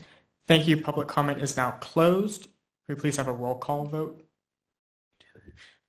On that motion, Commissioner Wong? Aye. Wong, aye. Officer Adair? Aye. Adair, aye. Officer Wu? Aye. Wu, aye. Commissioner Ye? Aye. Ye, aye. Commissioner Cisneros? Aye. Cisneros, aye. Vice Chair Lozano? Aye. Vice Chair Lozano, aye. Officer Fong? Aye. Fong, aye. Commissioner Stack Lozano? Aye. Stack Lozano, aye. Commissioner Dang? Aye. Dang, aye. Hey, Commissioner Fagao Noah? Aye. Fagao Noah, aye. Commissioner Ansari? Aye. Ansari, aye. Commissioner Alioto Pierre? Aye. Alioto Pierre, aye. Commissioner Perez? Aye. Perez, aye. Commissioner Lampkins? Aye. Lampkins, aye. Commissioner Marroquin? Aye. Marroquin, aye. Officer Lone Omer? Aye. Lone Omer, aye. Chair Barker Plummer? Aye. Barker Plummer, aye. With 17 ayes, 0 nays, 0 abstentions, the motion passes. Commissioner Stack Lozano is appointed. Thank you. The motion passes. Congratulations.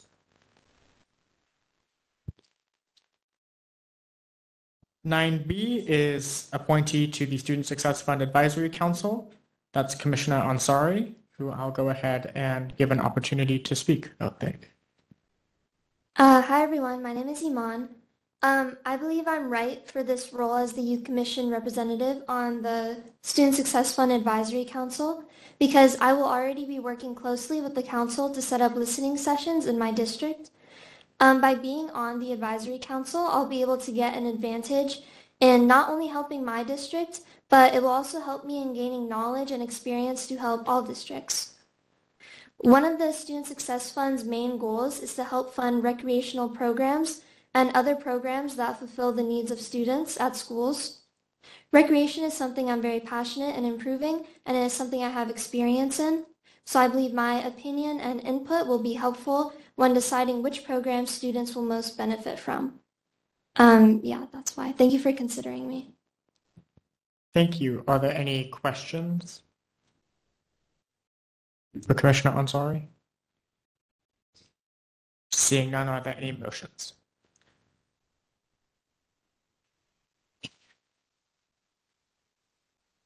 I'll motion to nominate or appoint Commissioner Ansari to the Student Success Fund.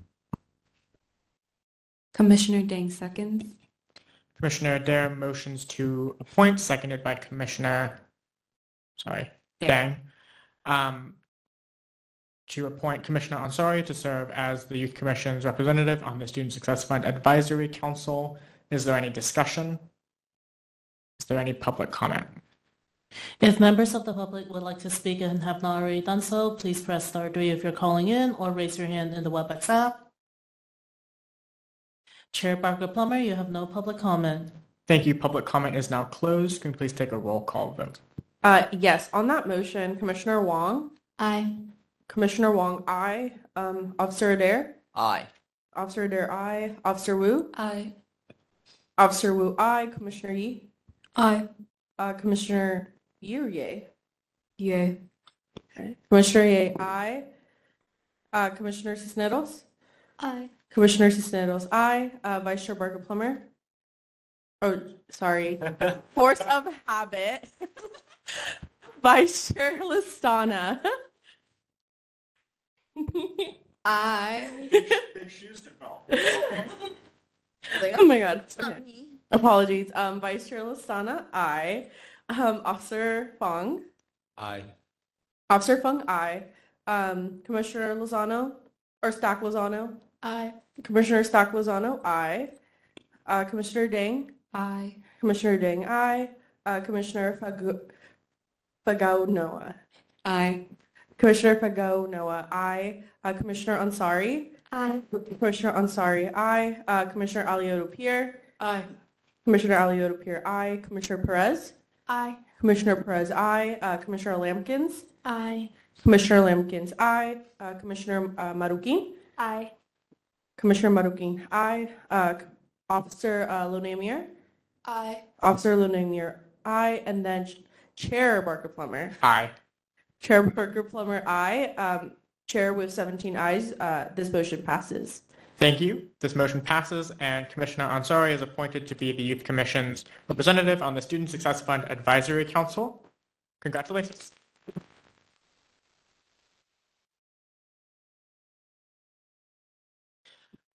Please call item 10. Item 10 is trainings. Thank you. I'll go ahead and send it over to, or hand the floor over to Joy Zhang. 1 second. Come on.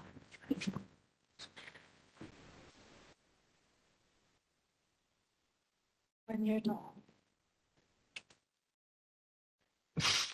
It's fine. I have my laptop here. The laptop here. Okay, hello commissioners. This will be your first training of the year, minus the ones that you all got at retreat. So today we are going to talk about legislations, basically the life of a legislation in the Board of Supervisors and in the Youth Commission. Also what BOS committees there are and like what are the types of legislations. So, and also feel free to stop me if you have any questions. There'll be a questioning portion in the end. What is BOS?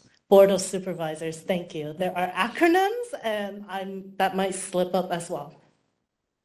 So there are different types of legislations. In the Board of Supervisors, there are ordinances, resolutions, communication, discussion, hearing, inquiry, motion, report. In the Youth Commission, we only deal with 5 types of legislation: resolution, motion, hearing, discussion, and resolution of commendation. I'll go more into ordinance, resolution, and motions in the next slide. But to quickly go over, communication is just like communication with different departments, with different CBO, community benefit, community organizations, etc. Discussions are like what you have here, discussion items, things that are just being talked about at the Board of Supervisors. Hearings, you all may remember last year that in the Youth Commission we had a hearing on two things.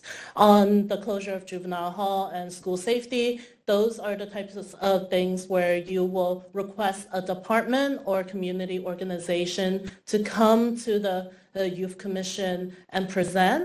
It's a little more serious than a regular presentation that you will just have here, because generally they're on specific topics such as juvenile hall and school safety. And typically it is not a good look for the departments to not show up to a hearing request, so in opposed to just a regular presentation.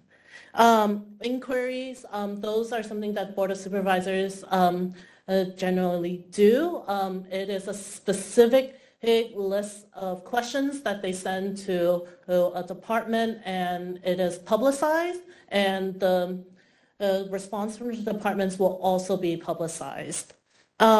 Motions are in the Youth Commission. The motions, actually, there's a specific slide for that. Reports are the ones that generally come out of a long time research or getting feedback from the public. So last year there was a report on human trafficking that came out actually in 2021, and there was a hearing on it, I believe, right? There was a human trafficking report hearing on it that was called by Supervisor Stephanie. Generally, these reports are really important to, let's say, the progress of a program or like the progress of a legislation that was implemented. So these are the types of resolutions. So legislations, ordinances. Ordinances deal with municipal regulations and laws. That is the city code.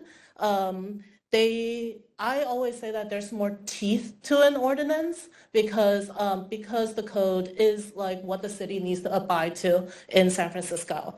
They always include a legislative digest because, as you all saw today, the ordinance for the housing ordinance, it is a hefty packet. There are 60 plus pages, but generally they always have 1 to 3 pages that are a digest of what it is. There are always 30-day holds on ordinances. That 30-day period is for the public to look it over, provide public comment, and to just essentially provide feedback. It has 2 appearances at the board. It's generally I'll talk about it later. It's always referred to a Board of Supervisor committee.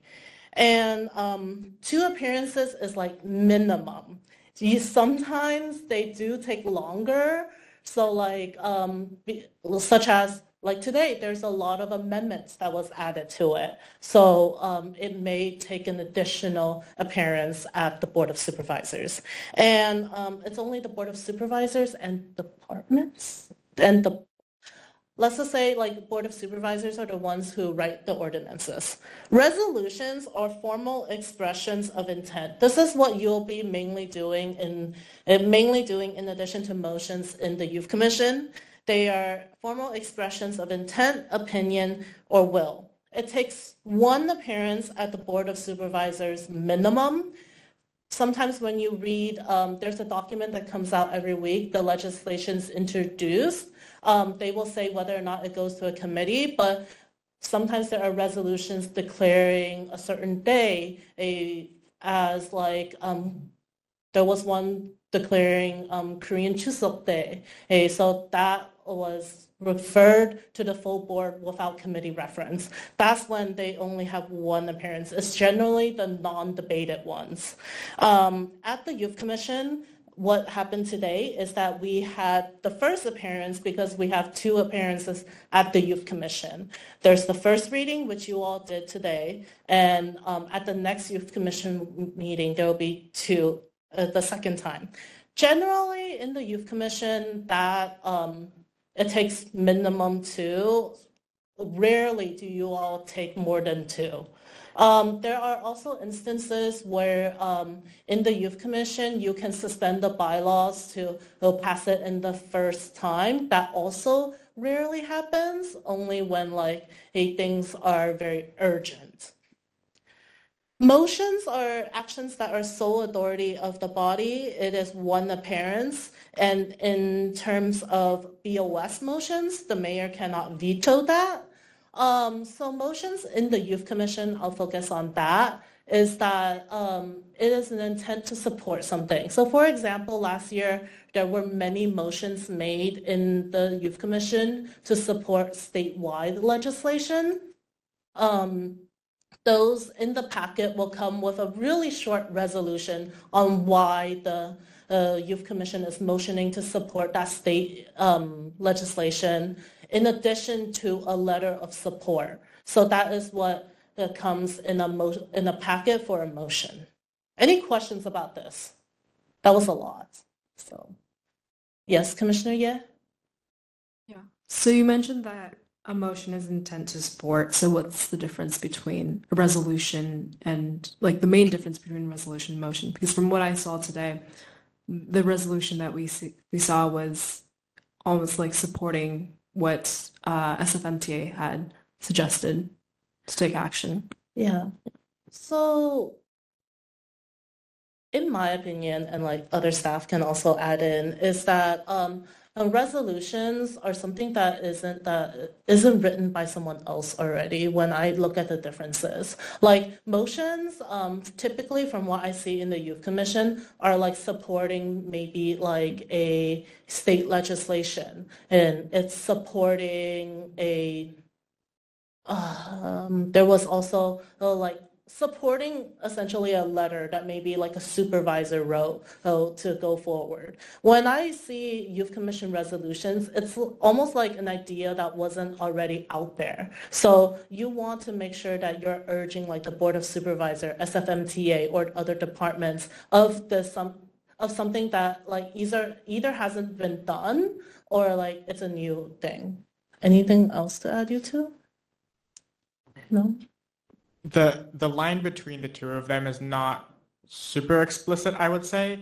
What I would say is if the resolution that I had today had just supported the actions called for by street safety organizations, so Walk SF, which is the first section of that, first half of that resolution, then it would have been a motion because we would have just been signing on to what they were asking for.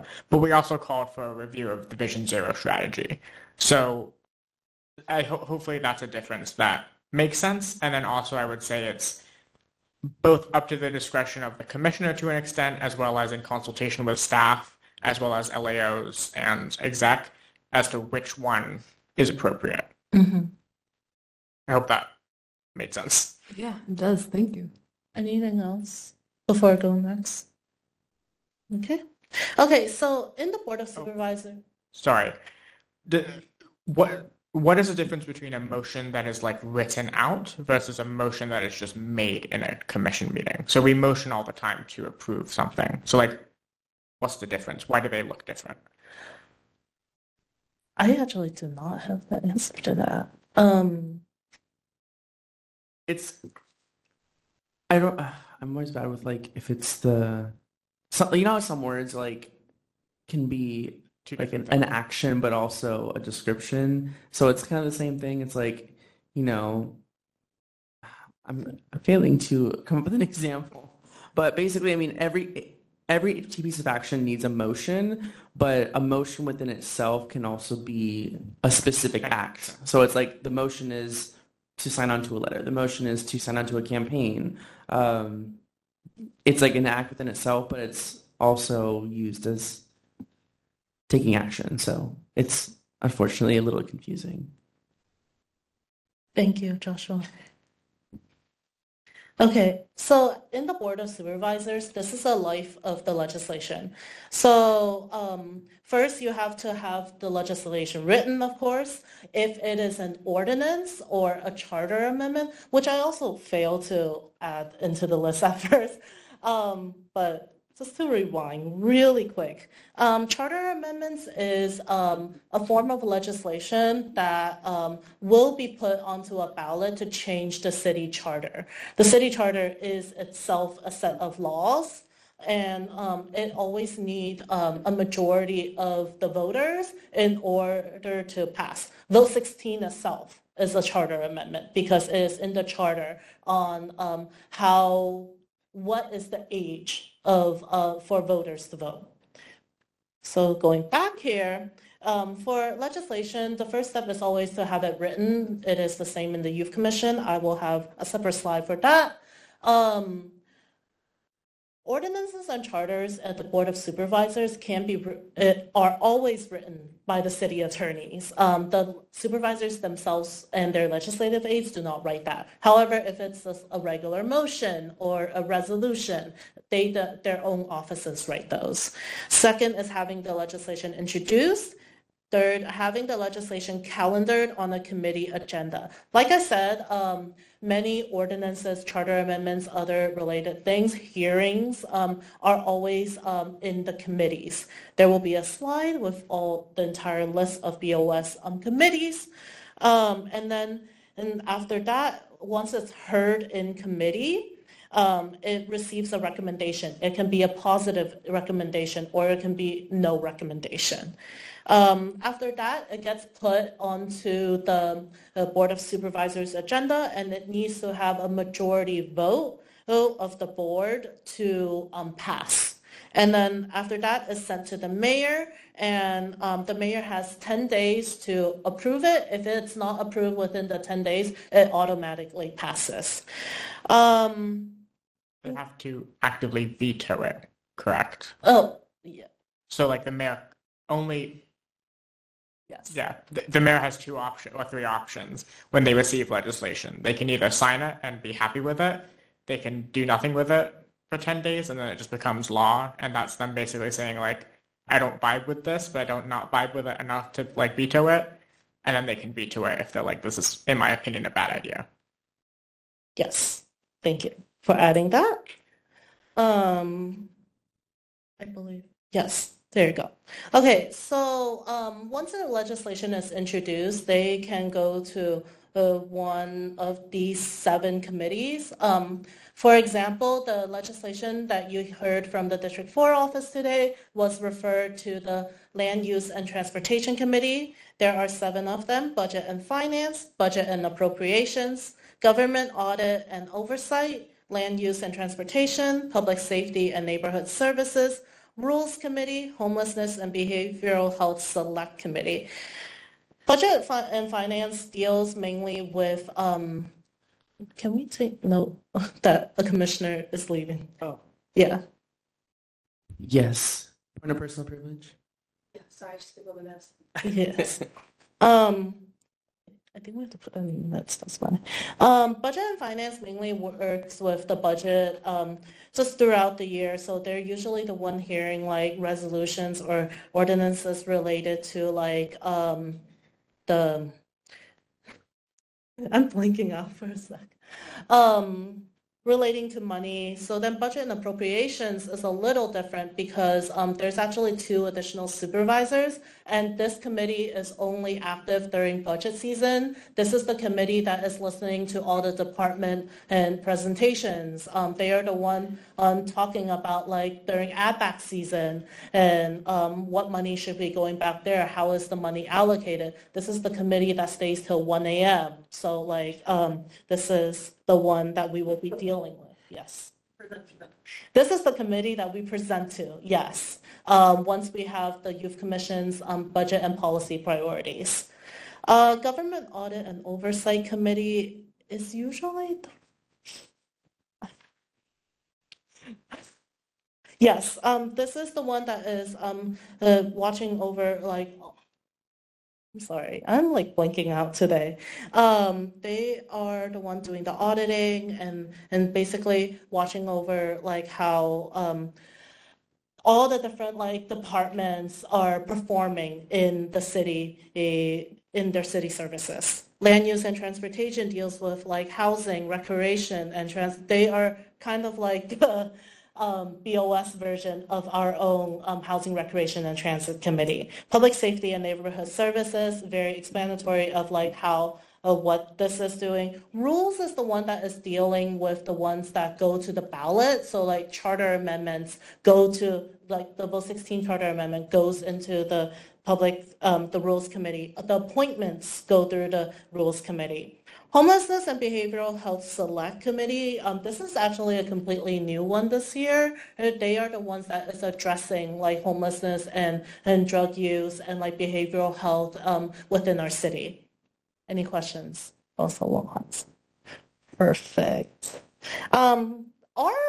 The life of a legislation in the Youth Commission is a lot shorter. Having the legislation written, you are all the ones who will be writing your resolutions, your motions. Staff is also here to like help you like research, help you write if necessary, all of that. And then what's different in the Youth Commission is that legislation can be either introduced in the full commission or in your committee. A lot of times, yes. A point of personal privilege. To the chair? Yeah. Yes. Yes. Usually you work on a lot of issues actually in your committees. So this is why like resolutions generally come out of the committees with either a recommendation or no recommendation. But hopefully if you're working with your commissioners, you have their recommendation. So if in committee, obtain a recommendation from the committee, and then it goes to the full commission, first reading, second reading, and then you obtain a majority vote and the approval of the commission. Any questions? No? Okay. So just really quick about how to like read this document. Our LAOs deal with this document the most, but usually when you look at a list of the BOS agenda, you should pay attention to these couple things. So the file number is very helpful for you going into Legistar, which is the legislation system that they use. What type of legislation this is. They will either tell you this is an ordinance, a resolution, and a charter amendment, a motion, a hearing. What is the title of the legislation, the sponsors, and where is it assigned to. Generally, they'll tell you if it's under the 30 days rule in a committee or refer to the full board without committee reference. But with that information, you can explore Legistar. This is how it looks like when you first get in there. This is the simplified version. What you can do is you can narrow it by year and like what type of legislation it is, and then you search. But I personally really like the advanced look of this because I can be a lot more specific. So for example, with Vote 16, if you type Vote 16 into Legistar, nothing will pop up. So what you should know about the Vote 16 in 2020 is that it was sponsored by Supervisor Norman Yee. That's how you narrow it down. He was the primary sponsor. The type of legislation is that it is a charter amendment, and it was introduced in 2020. And with that, you can actually like find out, he only had 3 charter amendments in 2020, so it wasn't that hard. So you can look into here, and what's important for you is basically the legislation version 1 and final versions. You can see like what changed in between. The digest is super helpful, especially if you don't like reading the full document and you just read a shortened version of it. What presentations were there? So there's a report from the controller.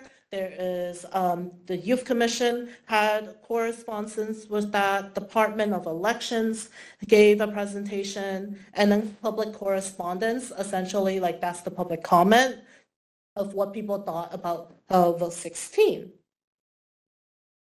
So that is the end of legislations. Do you all have any questions? Commissioner Ye. Sorry, just a really quick general question. Will these slides be available to us after this meeting? Yes. Okay, thank you. Any other questions? Yeah. What's the 30-day rule? The 30-day rule is essentially a period where the Board of Supervisors cannot take action on their legislation. So then the public can provide public comment and their thoughts on the legislation. It's also a great time for the Youth Commission, if they are interested in any legislations, to hear it and then provide our own feedback and recommendation.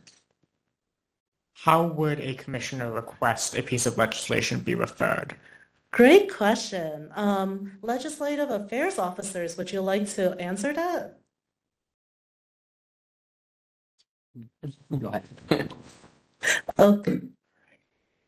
Well, you could come talk to us about it, and then we can kind of see how it relates to the Youth Commission's priority and if it makes a lot of sense for the commission to cover it. Oh, am I not close enough? Sorry. And then, yeah, we should also be in contact with a lot of you guys, just asking if you're interested in certain legislation as well. So hopefully it's a two-way street here, not just one way. Perf?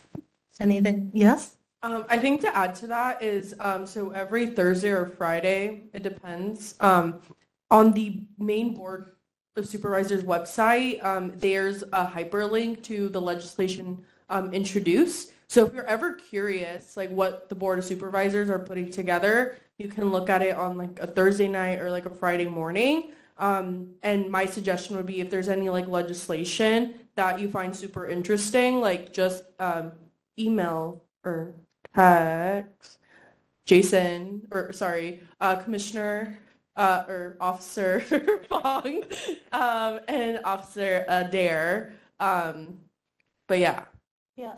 So this is the website, legislation introduced. It's the main SFBOS website, and it's just right here, and they have all the ones they always need to upload one. Yes. Any last questions? Yes. I think one thing to add is sometimes a supervisor may talk about legislation and they don't upload that until like 2 weeks later. So if there's something that like your supervisor is like talking about, like, oh, I'm gonna introduce this, or you know, something like that, just like let staff know, and we can like just have like a lookout for it. Yeah. Anything else? No? Okay, if you have any questions, feel free to come to staff, go to the exec officers, especially your LAOs, and yeah, thank you so much for your attention. Thank you. I will just add like two things. One is that this is complicated and weird, and I still have questions, and I've been doing, this is my third year on the commission. So there's no stupid questions, especially when they're about legislation, which is important because one of our primary responsibilities is to review legislation that the supervisors are discussing and voting on, and to give our input on behalf of young people in San Francisco, which is a very big job. So it's okay. I'd also just say it's kind of fun to poke around the websites of the Board of Supervisors and of the Youth Commission website, both of which I think if you just look up like SF Board of Supervisors and SF Youth Commission, you'll find. And by law, they have to basically report everything. It's called the Brown Act. And that and the Sunshine Ordinance. And so you can find any piece of legislation that they've debated up until like, I don't know, I've seen, they have like stuff from like the 80s on there. Everything that the Youth Commission has done before, including the like last Youth Commission term, letters that people have sent, it's all in the record. So if you're ever looking for something, you can find it. And if you ever need any help, reach out to staff and they will search through the deep dark webs of SF government with you. And if there's no further questions, we'll go ahead and move to item, can you please call item 11? Item 11 is committee reports.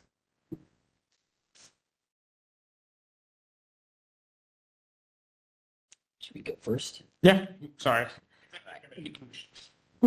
So, Officer Fong and I, well, we'll start off, recapping earlier today. We were pleased to have BOS file 230446 referred, and we're excited to talk more about zoning laws at our next commission meeting. if you have any, questions, comments, concerns about that legislation, definitely reach out to us before now and then. We anticipate that there might be there may be potential disagreement, but we want to make sure that we have a good dialogue as a commission and we can, come to a good decision.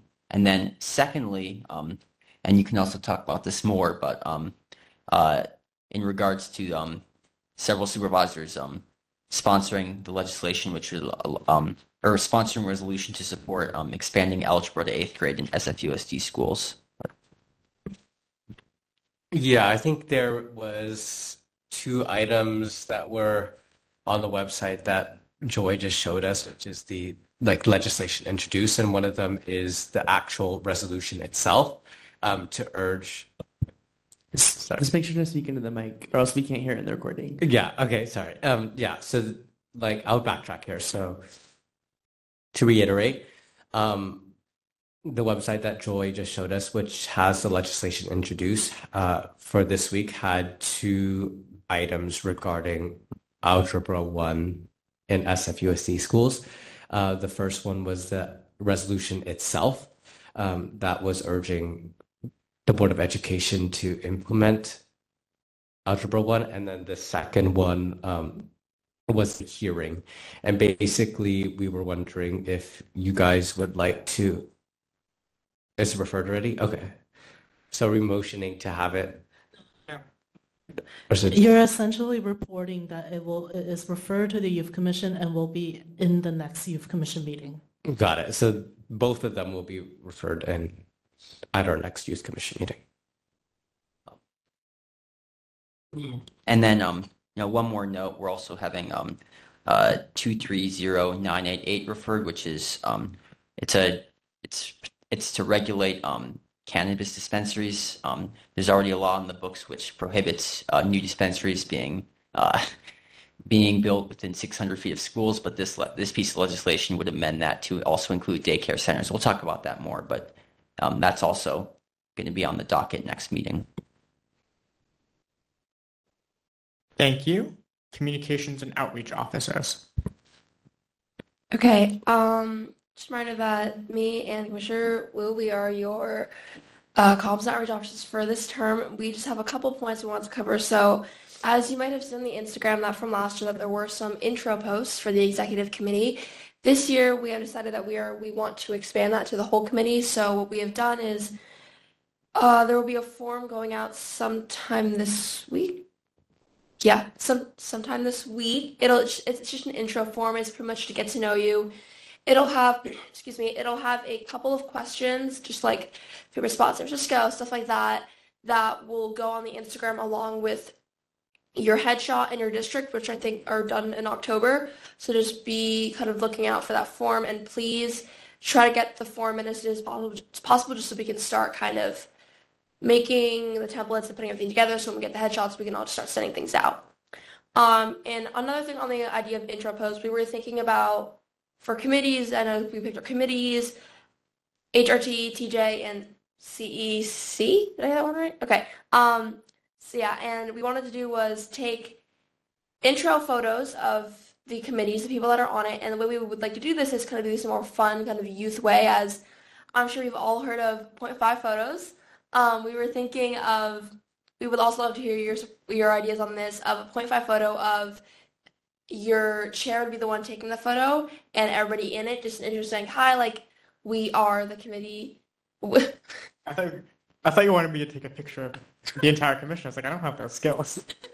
I mean, who knows? Maybe we can work on that, but we'll see. But yeah, for now, I think we're just doing like a small individual. Oh, so yeah, HRT, today, CAC, and maybe exact too. We'll see. But yeah, these are just pretty much seeing kind of what committee we're on. These will be pretty basic, just a photo, what I think the committee is, and what it entails, and just your names and districts. And yeah, I think I'll hand it off to Commissioner. Yeah, and then this year we want to focus more on doing like outreach in public schools and the schools that we all go to. So we're going to start that with like presentations. They're hopefully be given by the commissioners that go to the schools, but then we're hoping for smaller schools for there to be like almost like an event almost at the school with a presentation that goes through things like how city government works or what the youth commission is doing and how you can apply. It'll be like an info session almost, but for the bigger schools and like for like the SFUSC public schools, we're hoping to film like an intro video. We're hoping that video will be kind of fun, but like it'll also be really like informative for the youth wanting to apply to the youth commission. And then on the side, I'm working on updating all the icons on the Instagram for our highlights, so it'll be a lot more like prettier and a lot more like standardized. Really exciting. I just want to add one more thing. We did get some feedback a little bit, especially about the logo of the Youth Commission Instagram. We had some feedback at the last exec meeting. We have been told that I believe it looks like a birdcage. So we are going to try to maybe either make that more professional or just kind of get some change with that. So if you all have any ideas or any input on what that should look like, please just let us know. And again, if you have any events or kind of organizations you want to reach out to or possibly get involved in the Youth Commission in some way, please reach out to us or, you know, your other, just reach out to us. And again, it's like this term. And yeah. Woo. And last thing, I think also with like changing the logo, on the form we'll add like a color kind of thing. So like you guys can all like indicate like which colors or like what kind of colors you think would work really well together for our logo. Oh, also I forgot this on the form, but so that's a lot of little add-on points. But I forgot to put this on the form.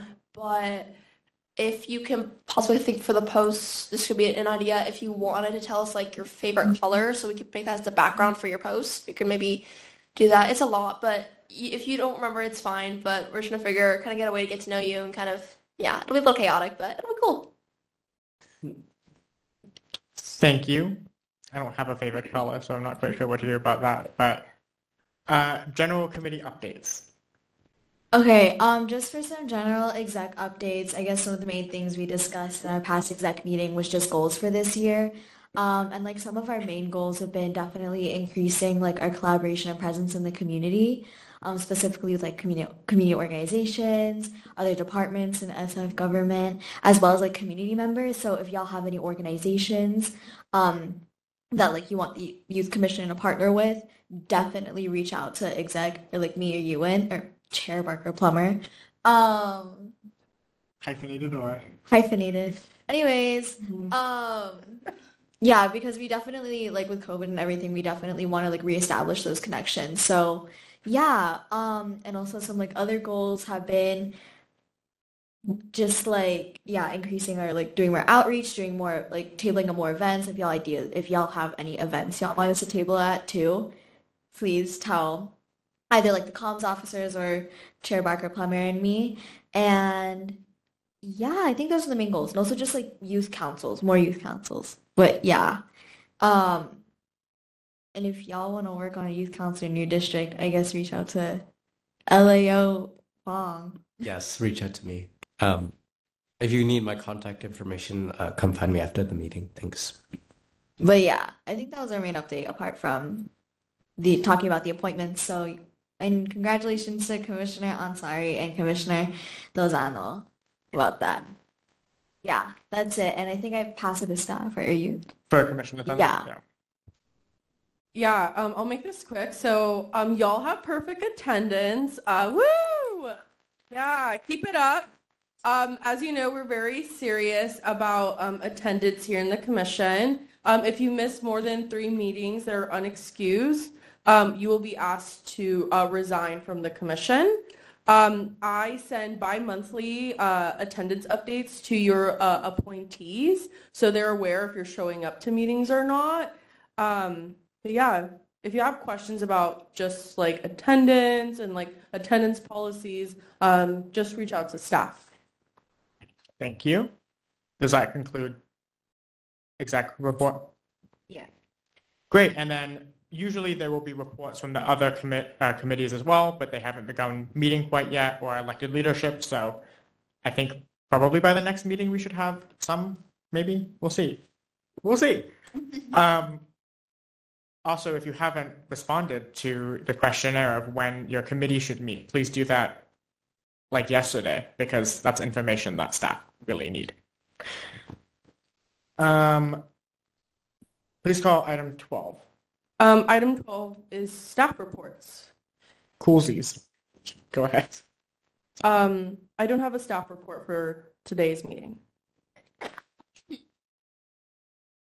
I don't either, but I think what would be a good idea, since I know I think only CEC has a time currently, maybe after this meeting very quickly, if HRT and TJ folks can just assemble with me and Alondra so we can solidify the time today, then we don't have to wait for Google Forms. But yeah, I think that would be really helpful if folks can just, if you're in HRT, come to me after the meeting, and if you're in TJ, come to Alondra, and we can just figure it out today. But that's all for me. Bless the fact we have a smaller committee. So CEC will be meeting the second and fourth Mondays of the month at 6 p.m. However, because the second Monday of this month is Indigenous Peoples Day, so we will hold a special inaugural meeting. In addition to that, your picture day will be October 16th, so your next full YC meeting. Please get here by 4:30. We will start taking pictures at 4:30, and we will end a little into the beginning. So we're going to start Youth Commission meeting at 5:15. So please get here around 4:30. Hopefully before 5, because I also want a full group picture and then your committee pictures, all of that. So yeah, come here in your best looks. Thank you. Thank you. And if you need examples for what you should wear, I think the old commissioner pictures are on the website. Yes. Oh, They are. Yes. There's a former commissioners page, I think, right? Yeah. Okay. Yeah. Thank you. Does that conclude? Yes. Okay. Thank you. Please call item 13. Okay. Item 13 is announcements, including community events. Thank you. This is a time for anyone to share announcements, including community events. Commissioner Ye. Yeah, so on October 7th, there will be a Sunset Autumn Moon Festival from, 12 p.m. to 5 p.m. And I've been communicating with our comms officers to possibly set up a table. So if anyone's interested, please let us know. Can you repeat the date? October 7th, this Saturday. Any other announcements? Yeah. Commissioner Alioto-Pierre. Can I make one right now about the Youth Commission or no? Sure. It's about CEC. Sure. It's not going to catch you off. Anyway. Okay. What's up, you guys? If any of you know anybody who wants to or would be willing to work on Vote 16 with the Youth Commission and are open second and fourth Mondays of the month at 6 p.m., please have them contact me, Ewan, anybody on CEC, Joy, anybody like that. We're just looking for more people that we can have join in on this work. Thank you. And any committee or task force that may be created can have non-voting members. CEC is specifically recruiting, but also that is an option open to all committees and task forces should they be created by a vote of the commission, which is also a thing you can do. Any other announcements? Seeing none, please call item 14. Item 14 is adjournment. Thank you. This meeting is adjourned at 7:42 p.m.